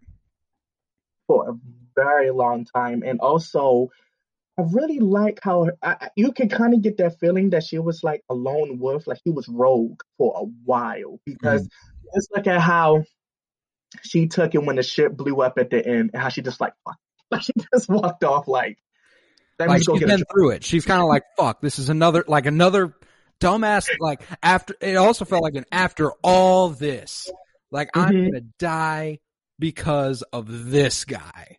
And she could have just walked off. Like, yeah, I gotta think. My impression of it is that Loki probably created the illusion of the temp pad being destroyed. I'm assuming it's fine. Now I think they still need to fall back on a power source somehow. Like that's still a problem in the making. They need to figure out how to get off. I wouldn't be surprised if Agent Mobius came through with like a big last second save for Loki. Not Sylvie, but for Loki. I wouldn't be either. And Mobius is, but ever since when Sylvie kind of dropped the ball and said all of the TSA members are variants, I'm like, I'd like to call everyone's attention to last week's episode of the Penny Bloom podcast, in which I said all the TVA agents were taken from Earth, and they were just living normal lives before that. Huh. But yeah. Well, Joe and his omnipotence, Oh, of course, naturally. But that is huge, and the thing that hinted at that last week was Mobius's affinity for jet skis.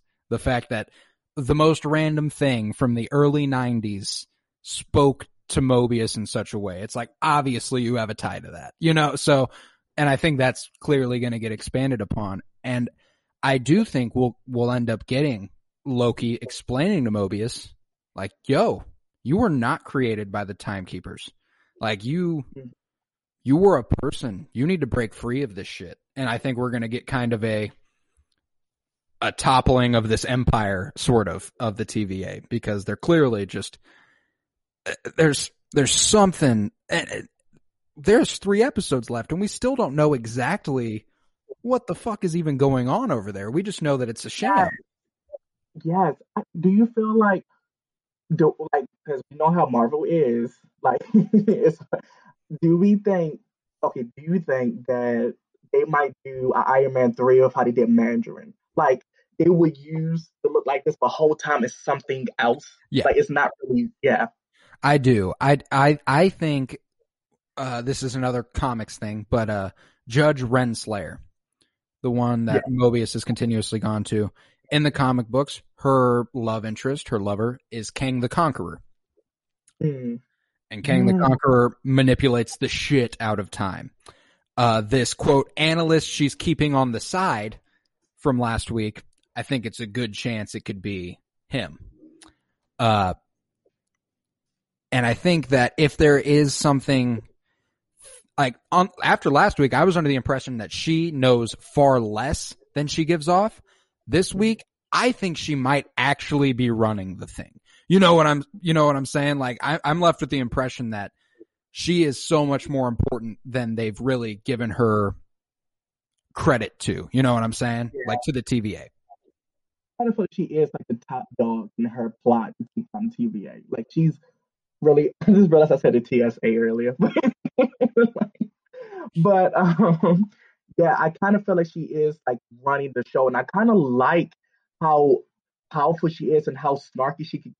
I feel like they kind of, what they did for Sylvie was what they wanted to do with Captain Marvel. Like, to have her, like, she is so, I get you. Yes, like her, like, she is so addicting. I could watch a solo movie with her. Like, she is and crazy. Here's my thing, is that, like, I pray that we are left after this show with her as an MCU character, and I have to think we will be. You know, like, I like, she will be in the arsenal and generally pop up for a while. That's at least what I hope, because, you know, we get those everywhere in the MCU. It would be a shocker if this wasn't one of them, because she's astounding. She does, your comparison to her and Captain Marvel is pretty spot on, like what you wanted Captain Marvel to be, because the complaints about Captain Marvel are typically associated with her cockiness and her just lack of being humble in general. You know, she knows she's that shit, and she knows she's gonna fuck on you if she gets the chance. And frankly, good for her. But I think it's more the mystery shrouding this Loki that makes her a little bit more attractive in the eyes of a viewer. Like, it's kind of like, we still don't completely understand her. She says that her plot was to just take down the TVA, but she doesn't expressly state that. Loki kind of fills in some gaps. You know, he's like, so you were just going to leave a power vacuum. She doesn't respond to that.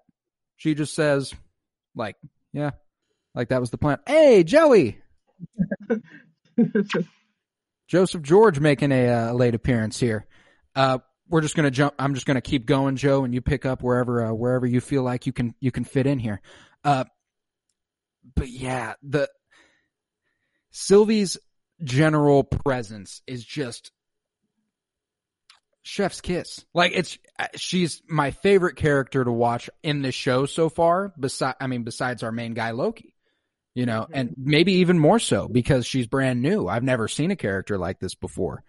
But I do appreciate the similarities she shares with Loki too. There are multiple moments in this episode where you're kind of like, they clearly share a kinship because they know what the other is thinking in this moment, pretty much. You know what I'm saying? I love the moment when Sylvie asks, you know, like, do you have any princesses waiting at home or perhaps a prince? And she flashes him like a little, like she wags the eyebrows a little bit. She's like, yeah, huh? And I appreciate Loki being like, bit of both. I suspect the same as you. And I was like, hey, confirmation. We've got like, and frankly, this is one of the biggest characters in the MCU. This is pretty cool. Probably a long time coming, to be honest. I have some criticisms of the MCU's handling of Loki's being gender fluid and his being bisexual. Not the bisexual part, but like, if Loki is gender fluid, like, why have we never once gotten a reference to them as them? It's always he, him. Yeah. I've always thought, and like, obviously, they first appeared in 2012, so it's like that wasn't front of mind then. You know what I'm saying? But like, this Loki gives me the impression that like they've always known who they are. Like, it's like, but they've also never gone to the effort to like be like, that's wrong. You know, like I kind of feel like what they're gonna do is that they imply that Loki with his bisexuality, with there, and I feel like they just gonna leave it like that. Like I just really, it's like, okay, we're gonna give them confirmation, but yeah, like they'll be like, yeah, he's bi, but we're not gonna see Loki hook up with a dude or fall in love with one. That's literally not gonna be a thing. Like I feel like this is still too conservative for that. I guess it's kind of hard to reveal that about a character having not revealed it for so long. Like, you have to do it in a way where it doesn't just like you can't really just be outright with it, because it'd be like, well, then it doesn't make sense all this time.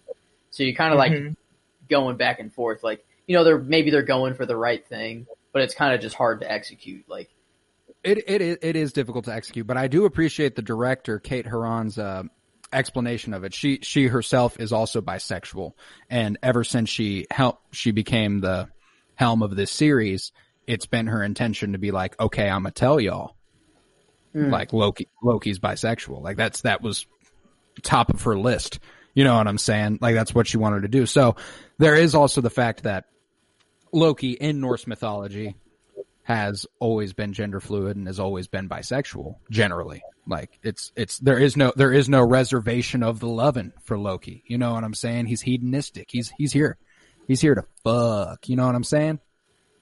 He gives me, Aurora, I don't know if you've seen Game of Thrones, but Joe, I know you have, similar vibes to Pedro Pascal's character in Game of Thrones. You know, like, it's just kind of like, you know, God created this. I think it's sexy. God created this. I think it's sexy. You know what I'm saying? Like, it's like, you don't have any reservations here. And I appreciate that about a character and any of the characters that they want to make, either, you know, pansexual, bisexual, or anything. It's always an interesting, notch on a character in my opinion. I really thought, like, when he came out as bi and stuff like that, I was thinking, my mind immediately, it really went to Ultimate Alliance 1, where all the cutscenes with Loki and he was talking to Dr. Doom. He was so flamboyant that I was just like, okay, like, this is a long time coming. Like, I was just like, yeah.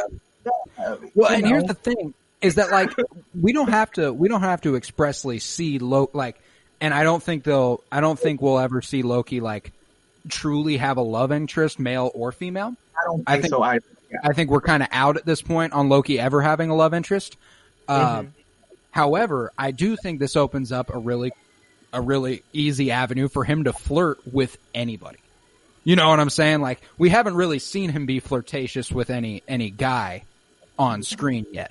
But now that this has been confirmed, there's a chance you see that some more. And even that is good representation. You know what I'm saying? Like, the casualness of hitting on someone is like, not hitting on someone, but being like, nudge, nudge, wink, wink. Like, I'm kind of into you. You know what I'm saying?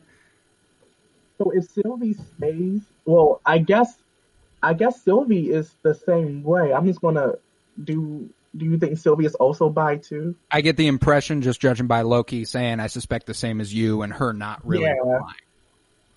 I kind of feel that too. So like, also to see like such a dominant woman figure to also be in the MCU and also can flirt with both. I kind of feel like Sylvia will be more, flirting with like, wow, what's her name? What's the black? Yes. Yeah, I was on the same page. That's where I've been thinking since they confirmed that. I'm like, Thor: Love and Thunder, we got to get Sylvie and Valkyrie on screen together once, at least.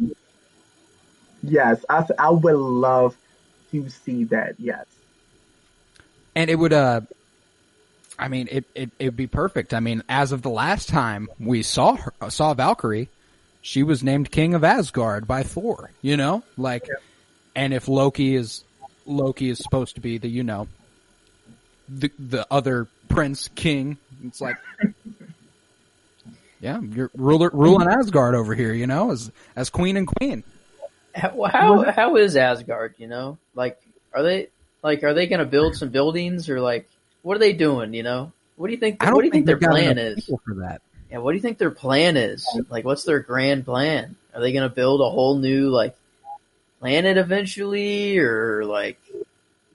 I'm thinking they're cool where they're at. Like, I think they're just gonna they're gonna lay low in this little village for as long as they can, No more Bifrost, no more Odin's armory, there's castles, just chilling.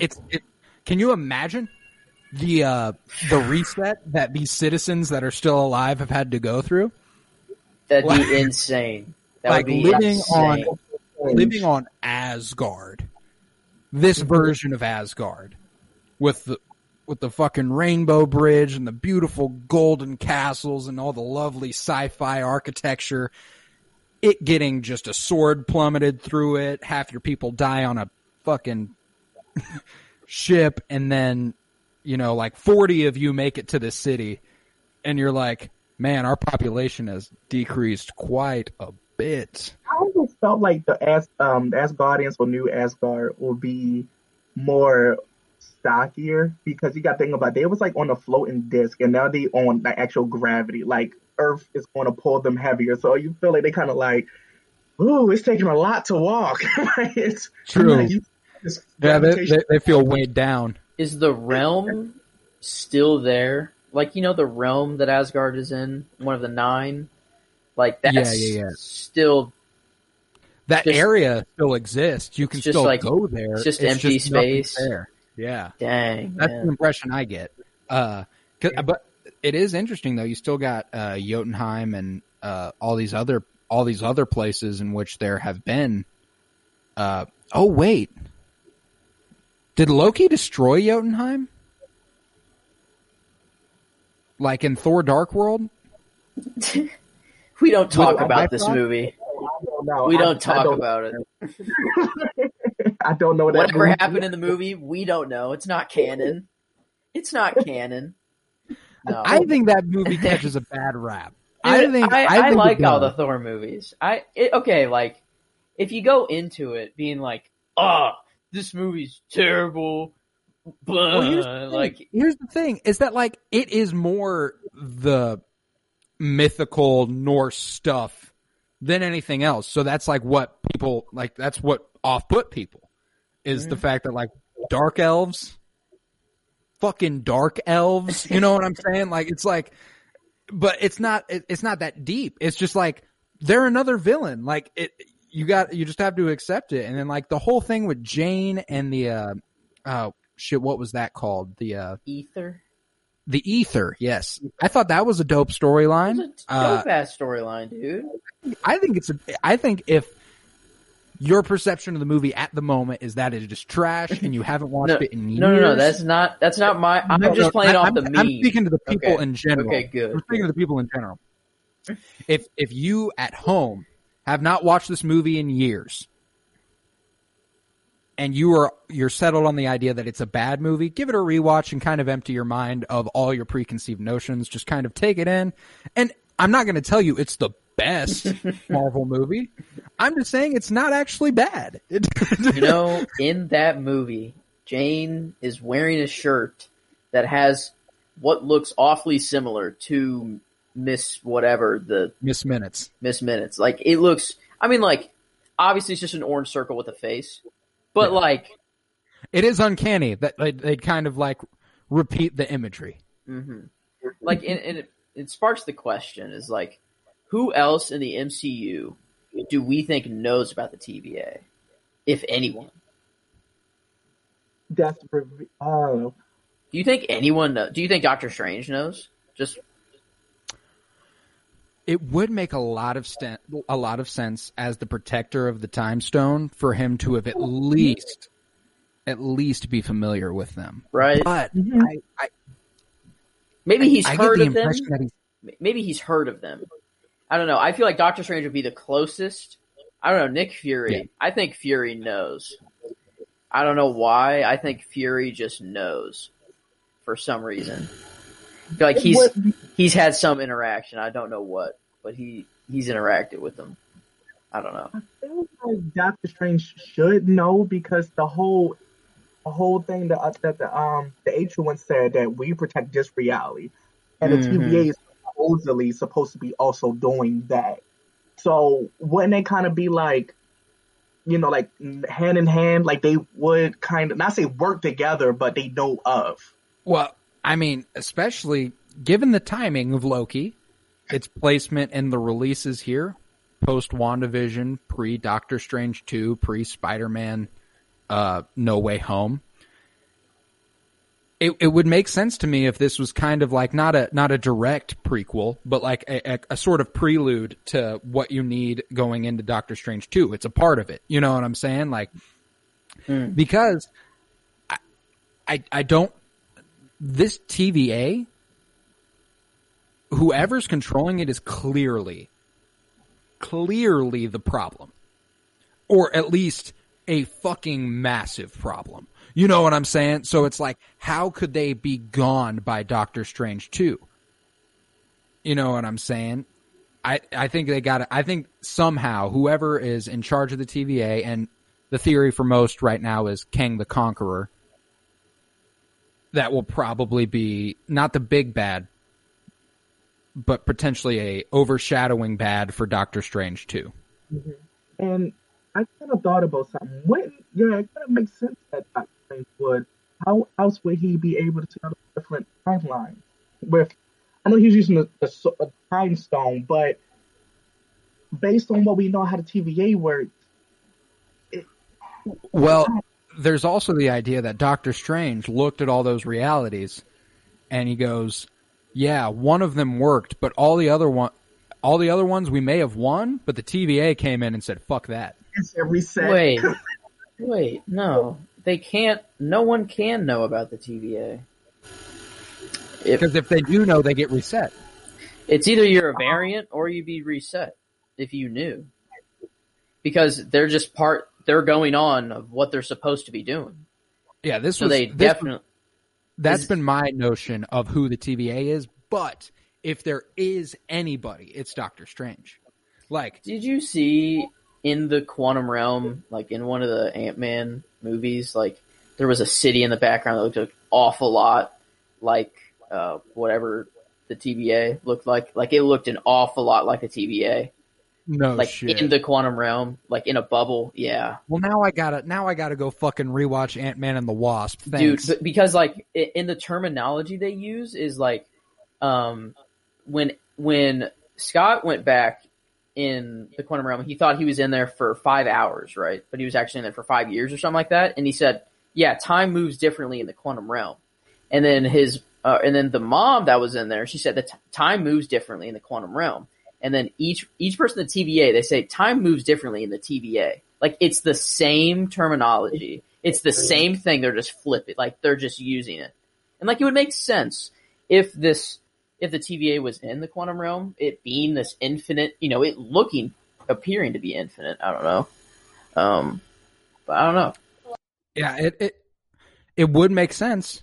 As of right now, if there is anywhere we would know where this existed, it would be there. You know, like the quantum realm seems more than anything the likely candidate, but the mysteries around the TVA is just still too deep. Like, we don't know anything besides so mysterious. And we only know one thing, and it's that they lie. Heavily lying. More than Loki. Lie. Enough to convince Loki. Yes. One thing, I think I told Joseph, but I feel like my theory is like gone now because now we realize that the TVA seems kind of sinister. But at first I thought with all of like the books and they know everything, one group of people I thought was like the Watchers. I did think of them. And I completely went to like, oh, why to like the Watchers are here. This is what it is. But now I don't see the Watchers as like evil, if though Marvel can switch it up. But well, there is a perspective that the TVA doesn't necessarily look at themselves as evil. Like even the Watchers, like because they are, and I do believe this. I do believe they're protecting a timeline. That's not a lie. The reason for protecting the timeline might be a lie, and the way they handled it and the way they tell everyone they handled it amongst the employees might be a lie too. Like, it's like, I think the Watchers, if they are involved, and I've seen their name thrown about in theories, and it does make sense. It would just be like, they think they're neutral. You know, like, they believe they're doing not the right thing, but the necessary thing. And in so are actually causing a ton of harm. Which, no, go ahead. So do we agree that the TVA or the head of the TVA, even the workers, I think the workers have this, do we feel like they all have like a God complex? Yeah. I think that most of the workers at the TVA are a little cocky. We've seen nothing but that through B-15. Even Agent Mobius is cocky in his own way. Even the library lady, like how like Loki had a dinger, she just like, kind of crazy that we got confirmation that like they're all humans from Earth before their job, like they weren't created, or maybe they were created and they're just being plucked in a certain time. I don't know. Maybe that's like the explanation they go with. Yeah. I'm under the impression that these people were just people. You think like they're being, because like then there's some mind control or mind wipe that had to have happened. I felt like they were just abducted. To be honest. But like if they abducted them, like did they abduct them like from birth, or is it like in their current state? I know Sylvie talking to one of the TVA scouts, the lady that they was looking for, the one that was kidnapped. She was in her mind that she had to take her to a place on Earth that she felt comfortable at to get information out of her. In the mind. So that's what Sylvie was doing. So I kind of felt like they were just living normal lives, and something probably made them, something happened to make them a variant. They had to be a variant though, because Sylvie said they're all variants. That's true. And here's the thing, that like, what's interesting is that I think Judge Renslayer knows. She knows the employees of the TVA are not created by timekeepers, because I'm under the impression that now she's pretty much not running shit, but close to it. I think that, Joe, you're thinking hard down there. Go for it. I want to hear you.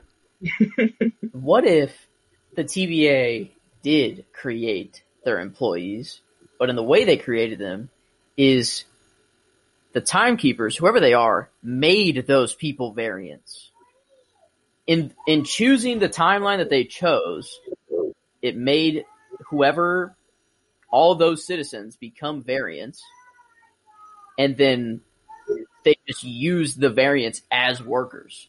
Like they just saw that opportunity as like, hey, these people don't belong in the timeline that we're choosing, so we're just gonna take them and use them, for this. It is. What I was gonna go with is that I think Renslayer knows that these people were not created, because, fuck, I lost my train of thought again. That happened twice. But that's why I let you go earlier, Joe. Fuck. What were we on about before, though? We were on a good line. But Joseph, I do like your theory because I always saw it like literally, Joseph. We have like the same theory because I saw it like the main timeline is like a book, and whatever characters they want to take out, instead of like erasing the character and just taking it out, they kind of like they could be my worker. Like instead of just getting rid of them, they just like like they making this I got it back. So the reason Renslayer was so critical of Mobius taking someone out of the timeline and using them is because she's like, nah, that's a little too close to what I know is actually happening. You can't do that because then it like really puts at risk you finding out that you yourself are a variant. You know what I'm saying? Like I think Renslayer fully knows. And I think that the workers at the TVA,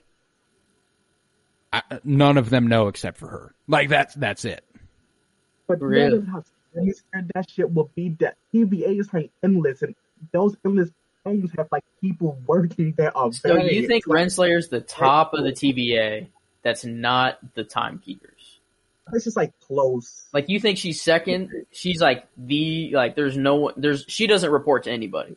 Well, I hit you with the fact from the comics that really, really swayed this for me is that Renslayer's love interest in comics is Kang the Conqueror. Oh.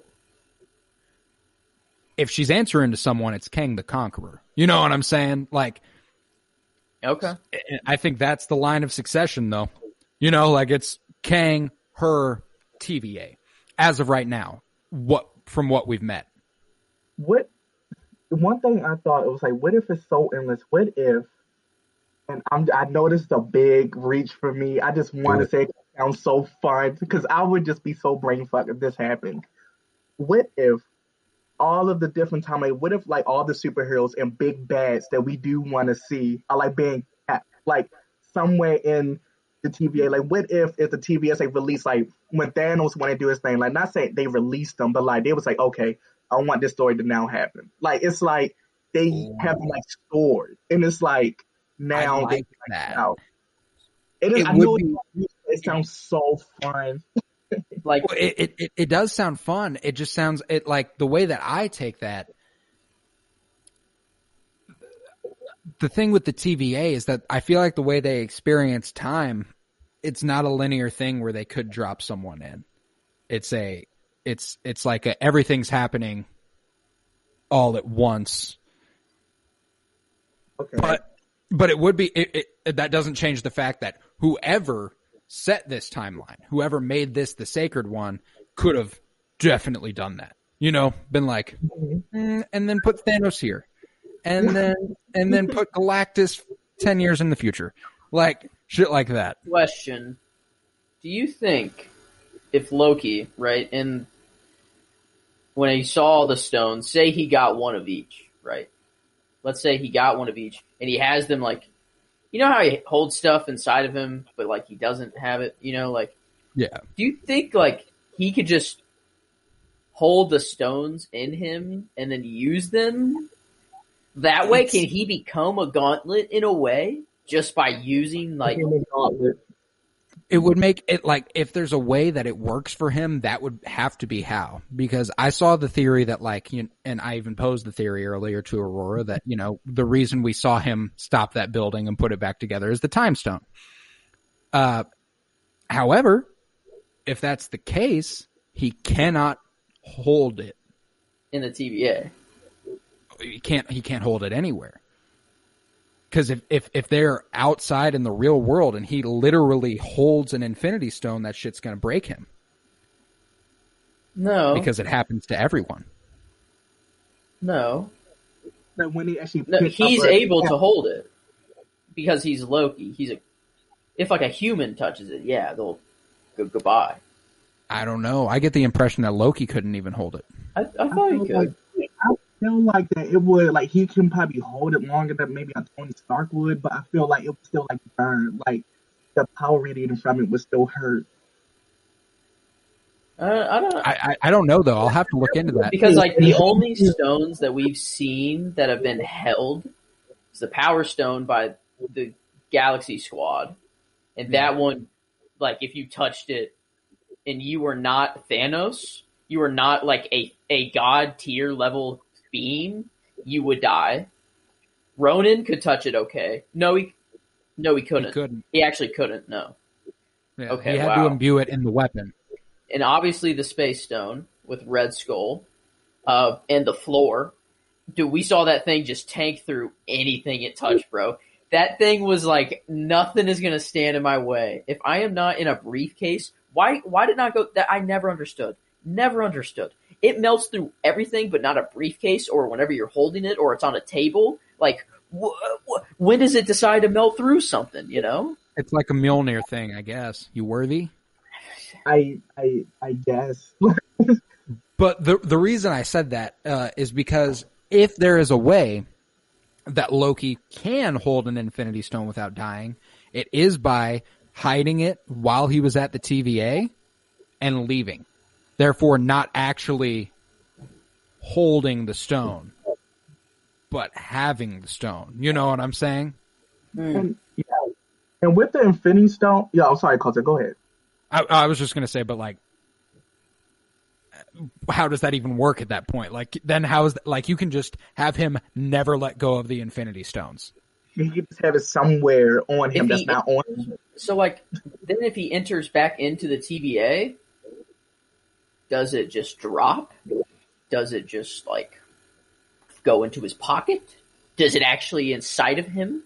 You know, the paperweight, just the fake. Like, oh yeah, he wouldn't have been able to hide it at the TVA. I wasn't even thinking about that. He can't use his magic in the TVA. Yeah. Then I don't think there was a way that. Do you think Loki has a time stone right now?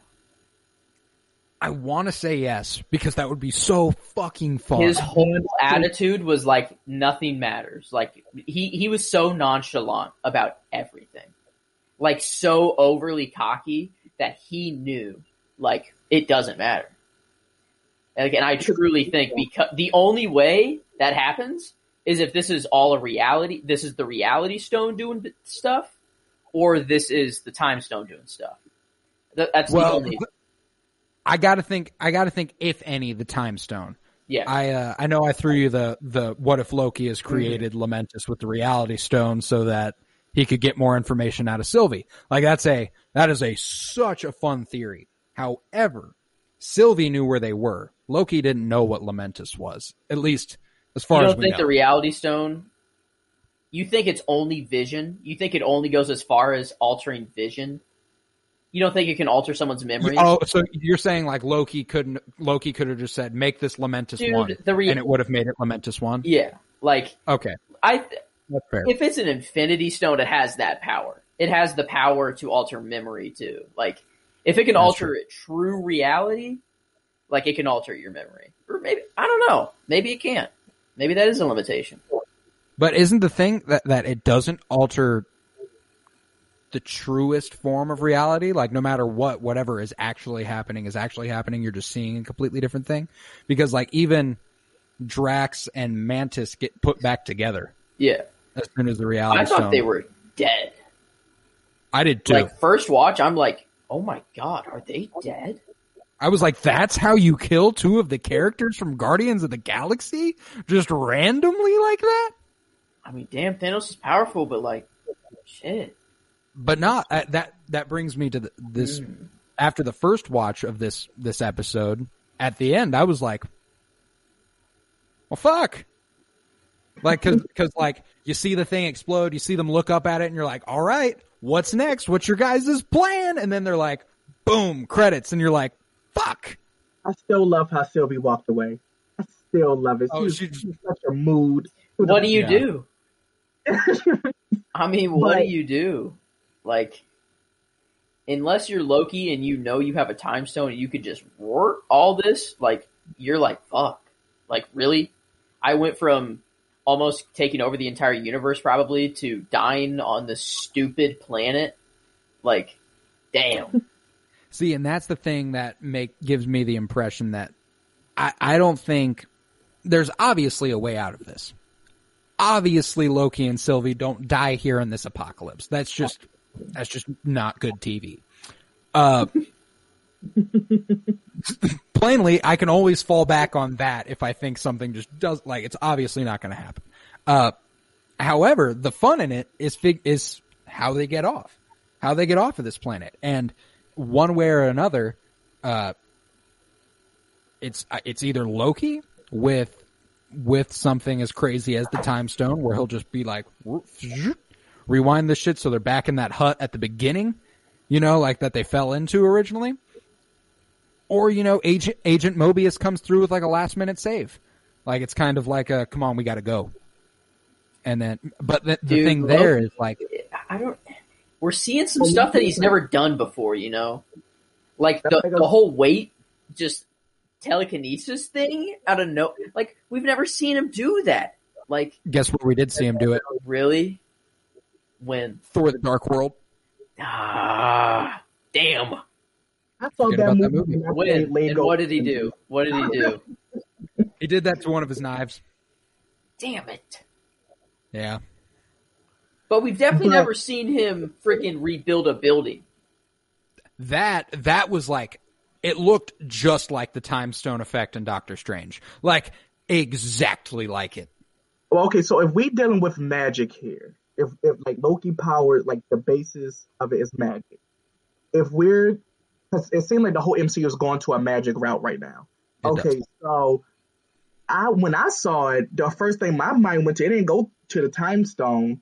It went to like how Wanda rebuilt her house when she pushed Geraldine through all those different walls. That's what it gave me. Okay. That's what it gave me. That also makes sense. That is also a very similar situation there.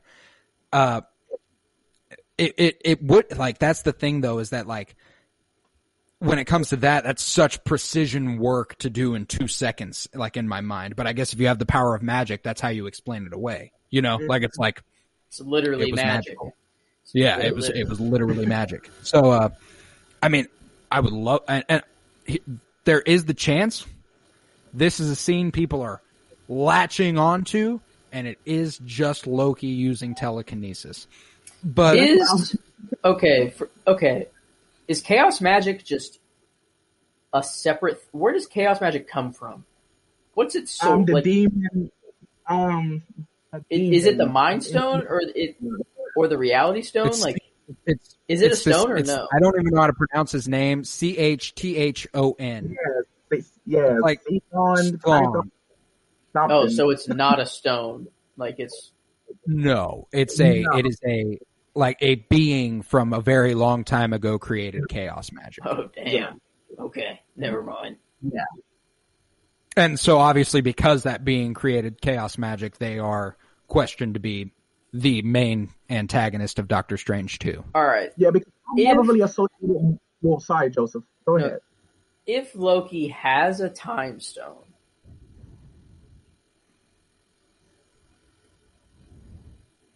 he tried to take as many stones as he could. There's no way he just grabbed the Time Stone. Yeah. Right? Grab multiple ones. So, does he have all of them right now? Does he have multiples of them right now? If he has one, like, if he did it, he has at least 3 in my head. You know what I'm saying? Dude, I think if it's one, it's all, bro. But I also feel like I'm on the fence about it, because 50% of me is like, he has them, but then the other 50 is like, no, because it looked like he kind of gave up on the whole power of the Infinity Stones when he saw the TVA. He was like, is this the greatest power in the universe? But that could have been a whole cruel ploy. Like, no, I'm saying. Yeah. Oh, okay. Like, what if in that moment when he saw all the stones, he was like, wait, if I grab these and I take them outside, do they turn into real Infinity Stones? And then he was like, all disappointed, like, what's it even worth anymore? But he's just testing his theory of, like, if I get these out, are they real? Like, maybe, like, and that's his plan. Is I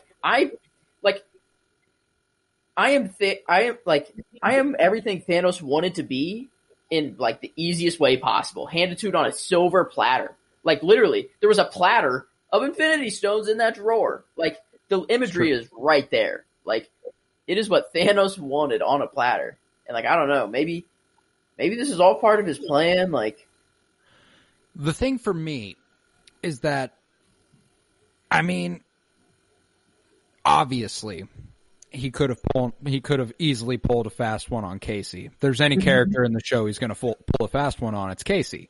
If there's anyone he could have stole Infinity Stones in front of and them not know, it's Casey. So, I mean, like, I'm okay with the theory as of now that, like, that's a distinct possibility. I still run into a problem.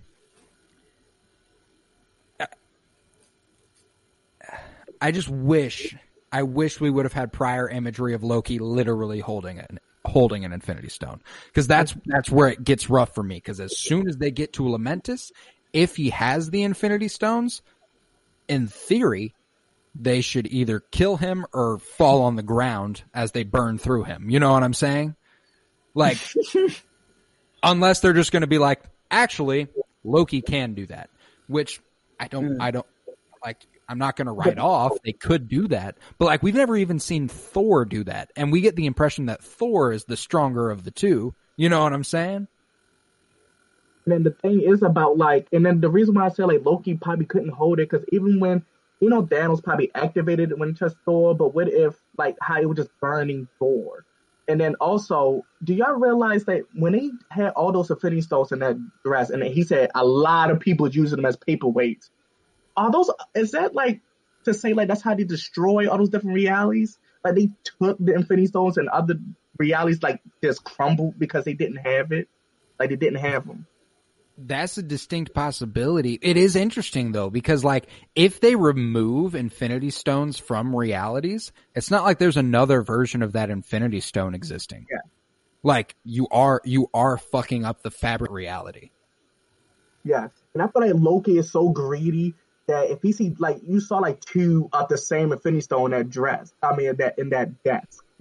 I feel like Loki would be so greedy to kind of like just take them, like all of them, and just go about somewhere if he were to do something like that. He wouldn't be like, I'm take this one. No, I'm going to take them all just because. What? Yeah. Okay. Here's my thing, though. I want to go back on the statement I just made a second ago about how if you remove one, you fuck with the fabric of reality itself, because Thanos used the stones to destroy the stones and nothing happened. You know, unless what we're seeing is the result of him using the stones to destroy the stones, all the shit falling apart, Wanda being imbued as the Scarlet Witch and stuff, I guess and like it all is. this. It is. Yeah. I don't know. Okay, what would be a bigger variance energy level event than bringing another Infinity Stone into a reality where that Infinity Stone exists? And if you bring a whole another set of stones, like. But the way you write that off is the TVA is fucking busy. Yeah. Seriously. Like there are time bombs everywhere.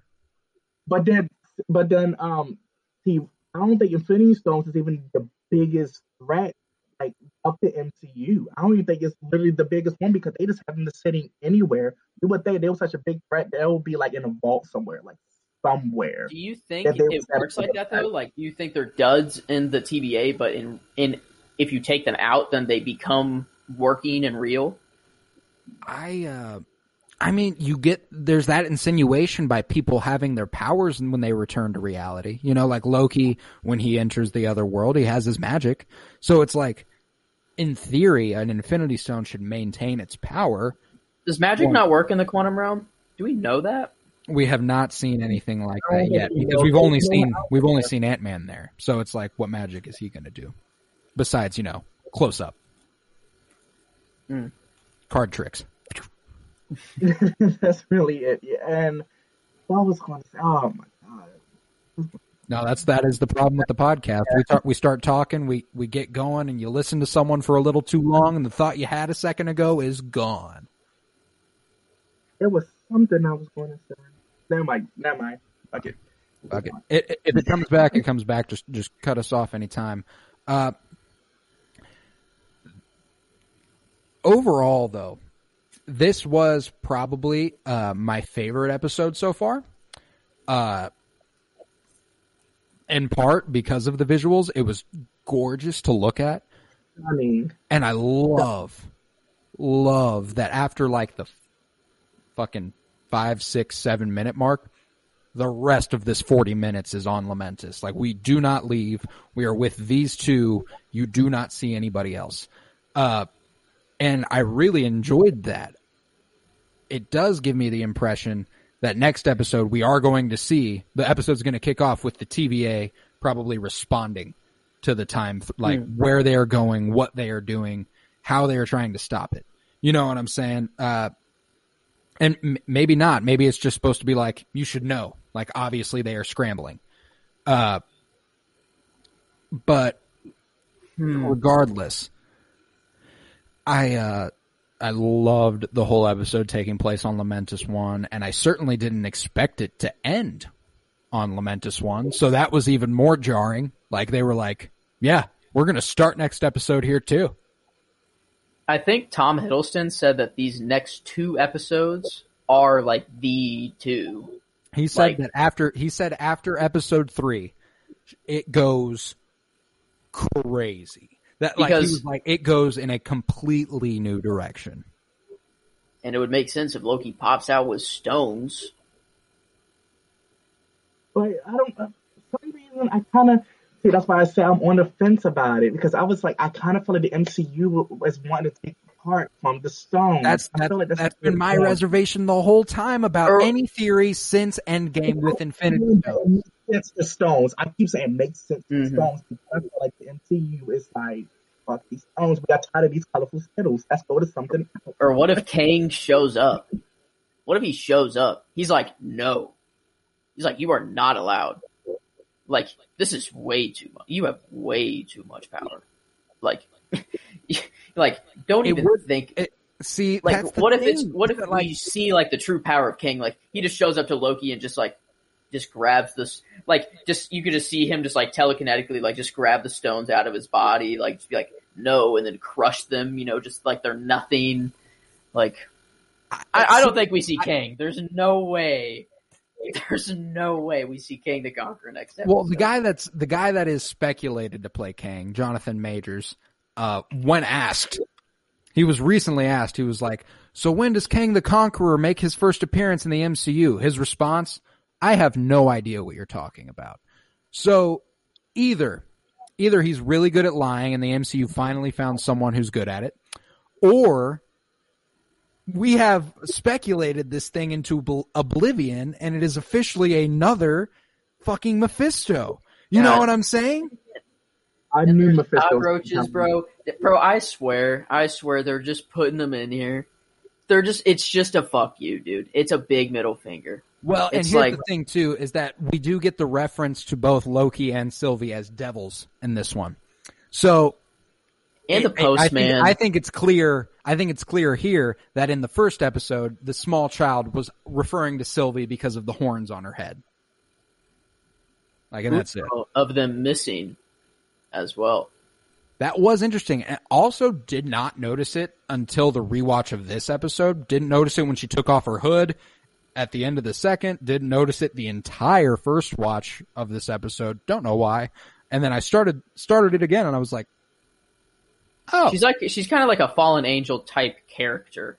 I don't know why, but I get this, you know, because apparently she didn't really have a childhood of what I can grasp, like, or it wasn't a good childhood.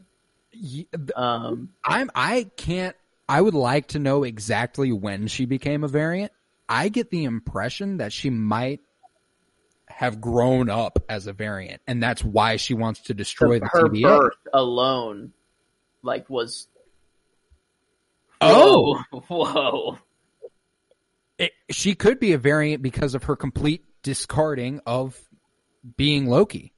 Or what if her parents were variants? Like, it's the first child to be born of 2 variants. So, like, she was just born as a complete variant.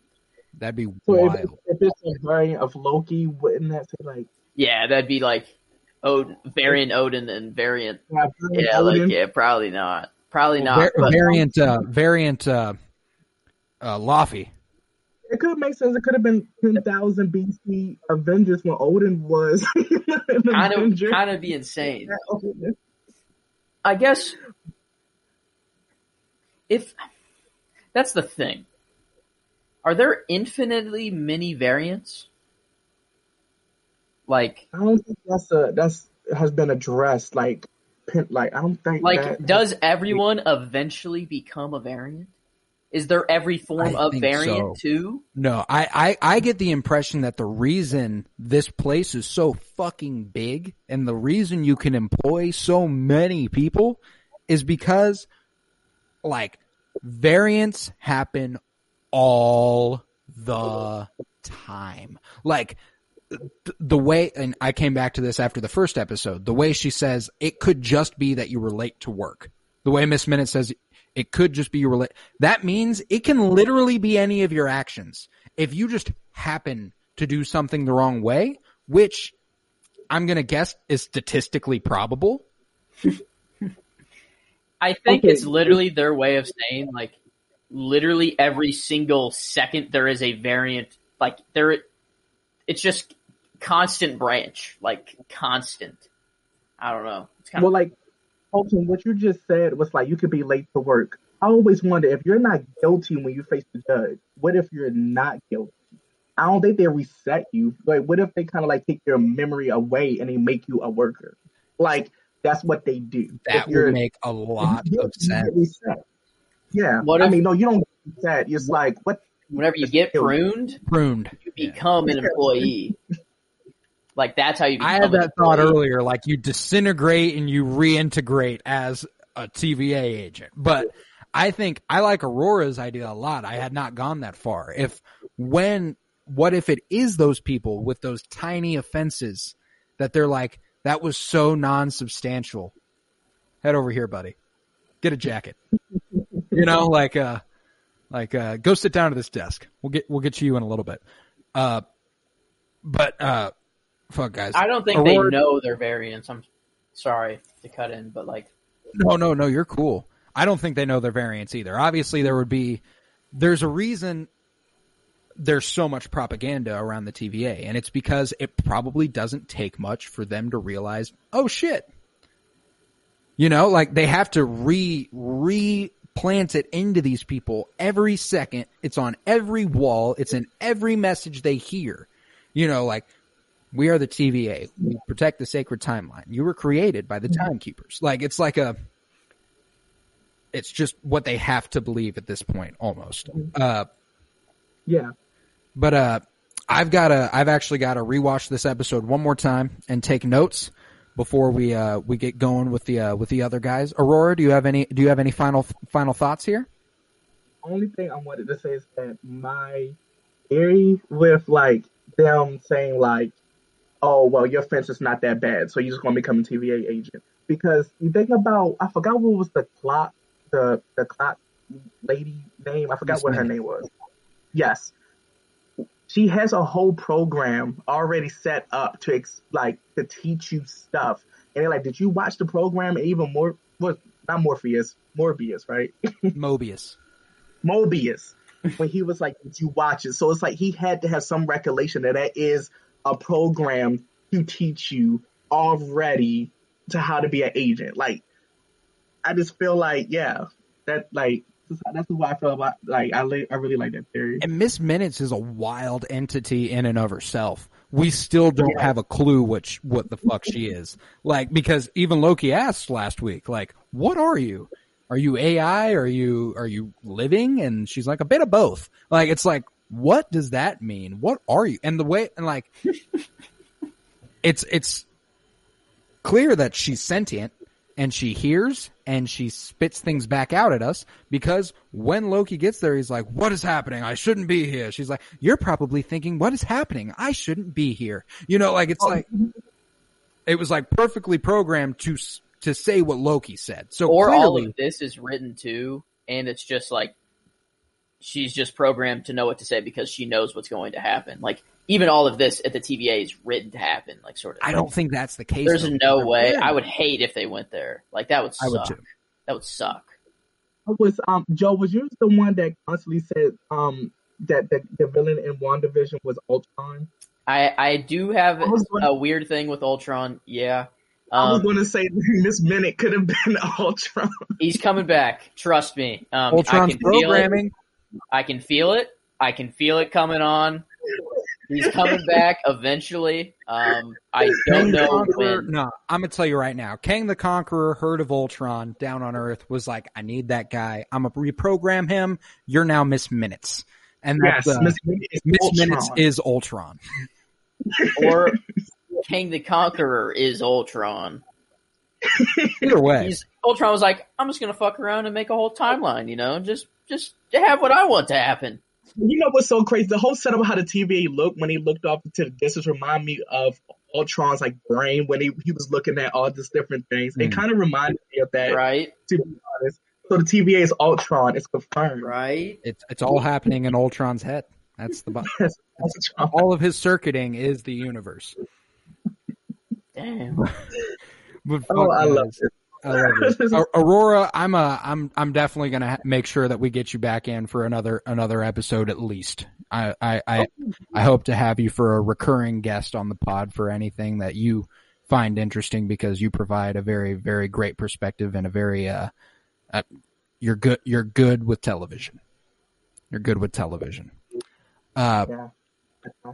But yeah, hells yeah. This was the Penny Bloom podcast. It's the 111th episode. I was Colton Robertson. I was joined earlier by Kay Beasy, Kyler Barnett, and Miles Buttress. You already knew that, though. You already listened. I was also joined by Joseph motherfucking George. Thank you very much.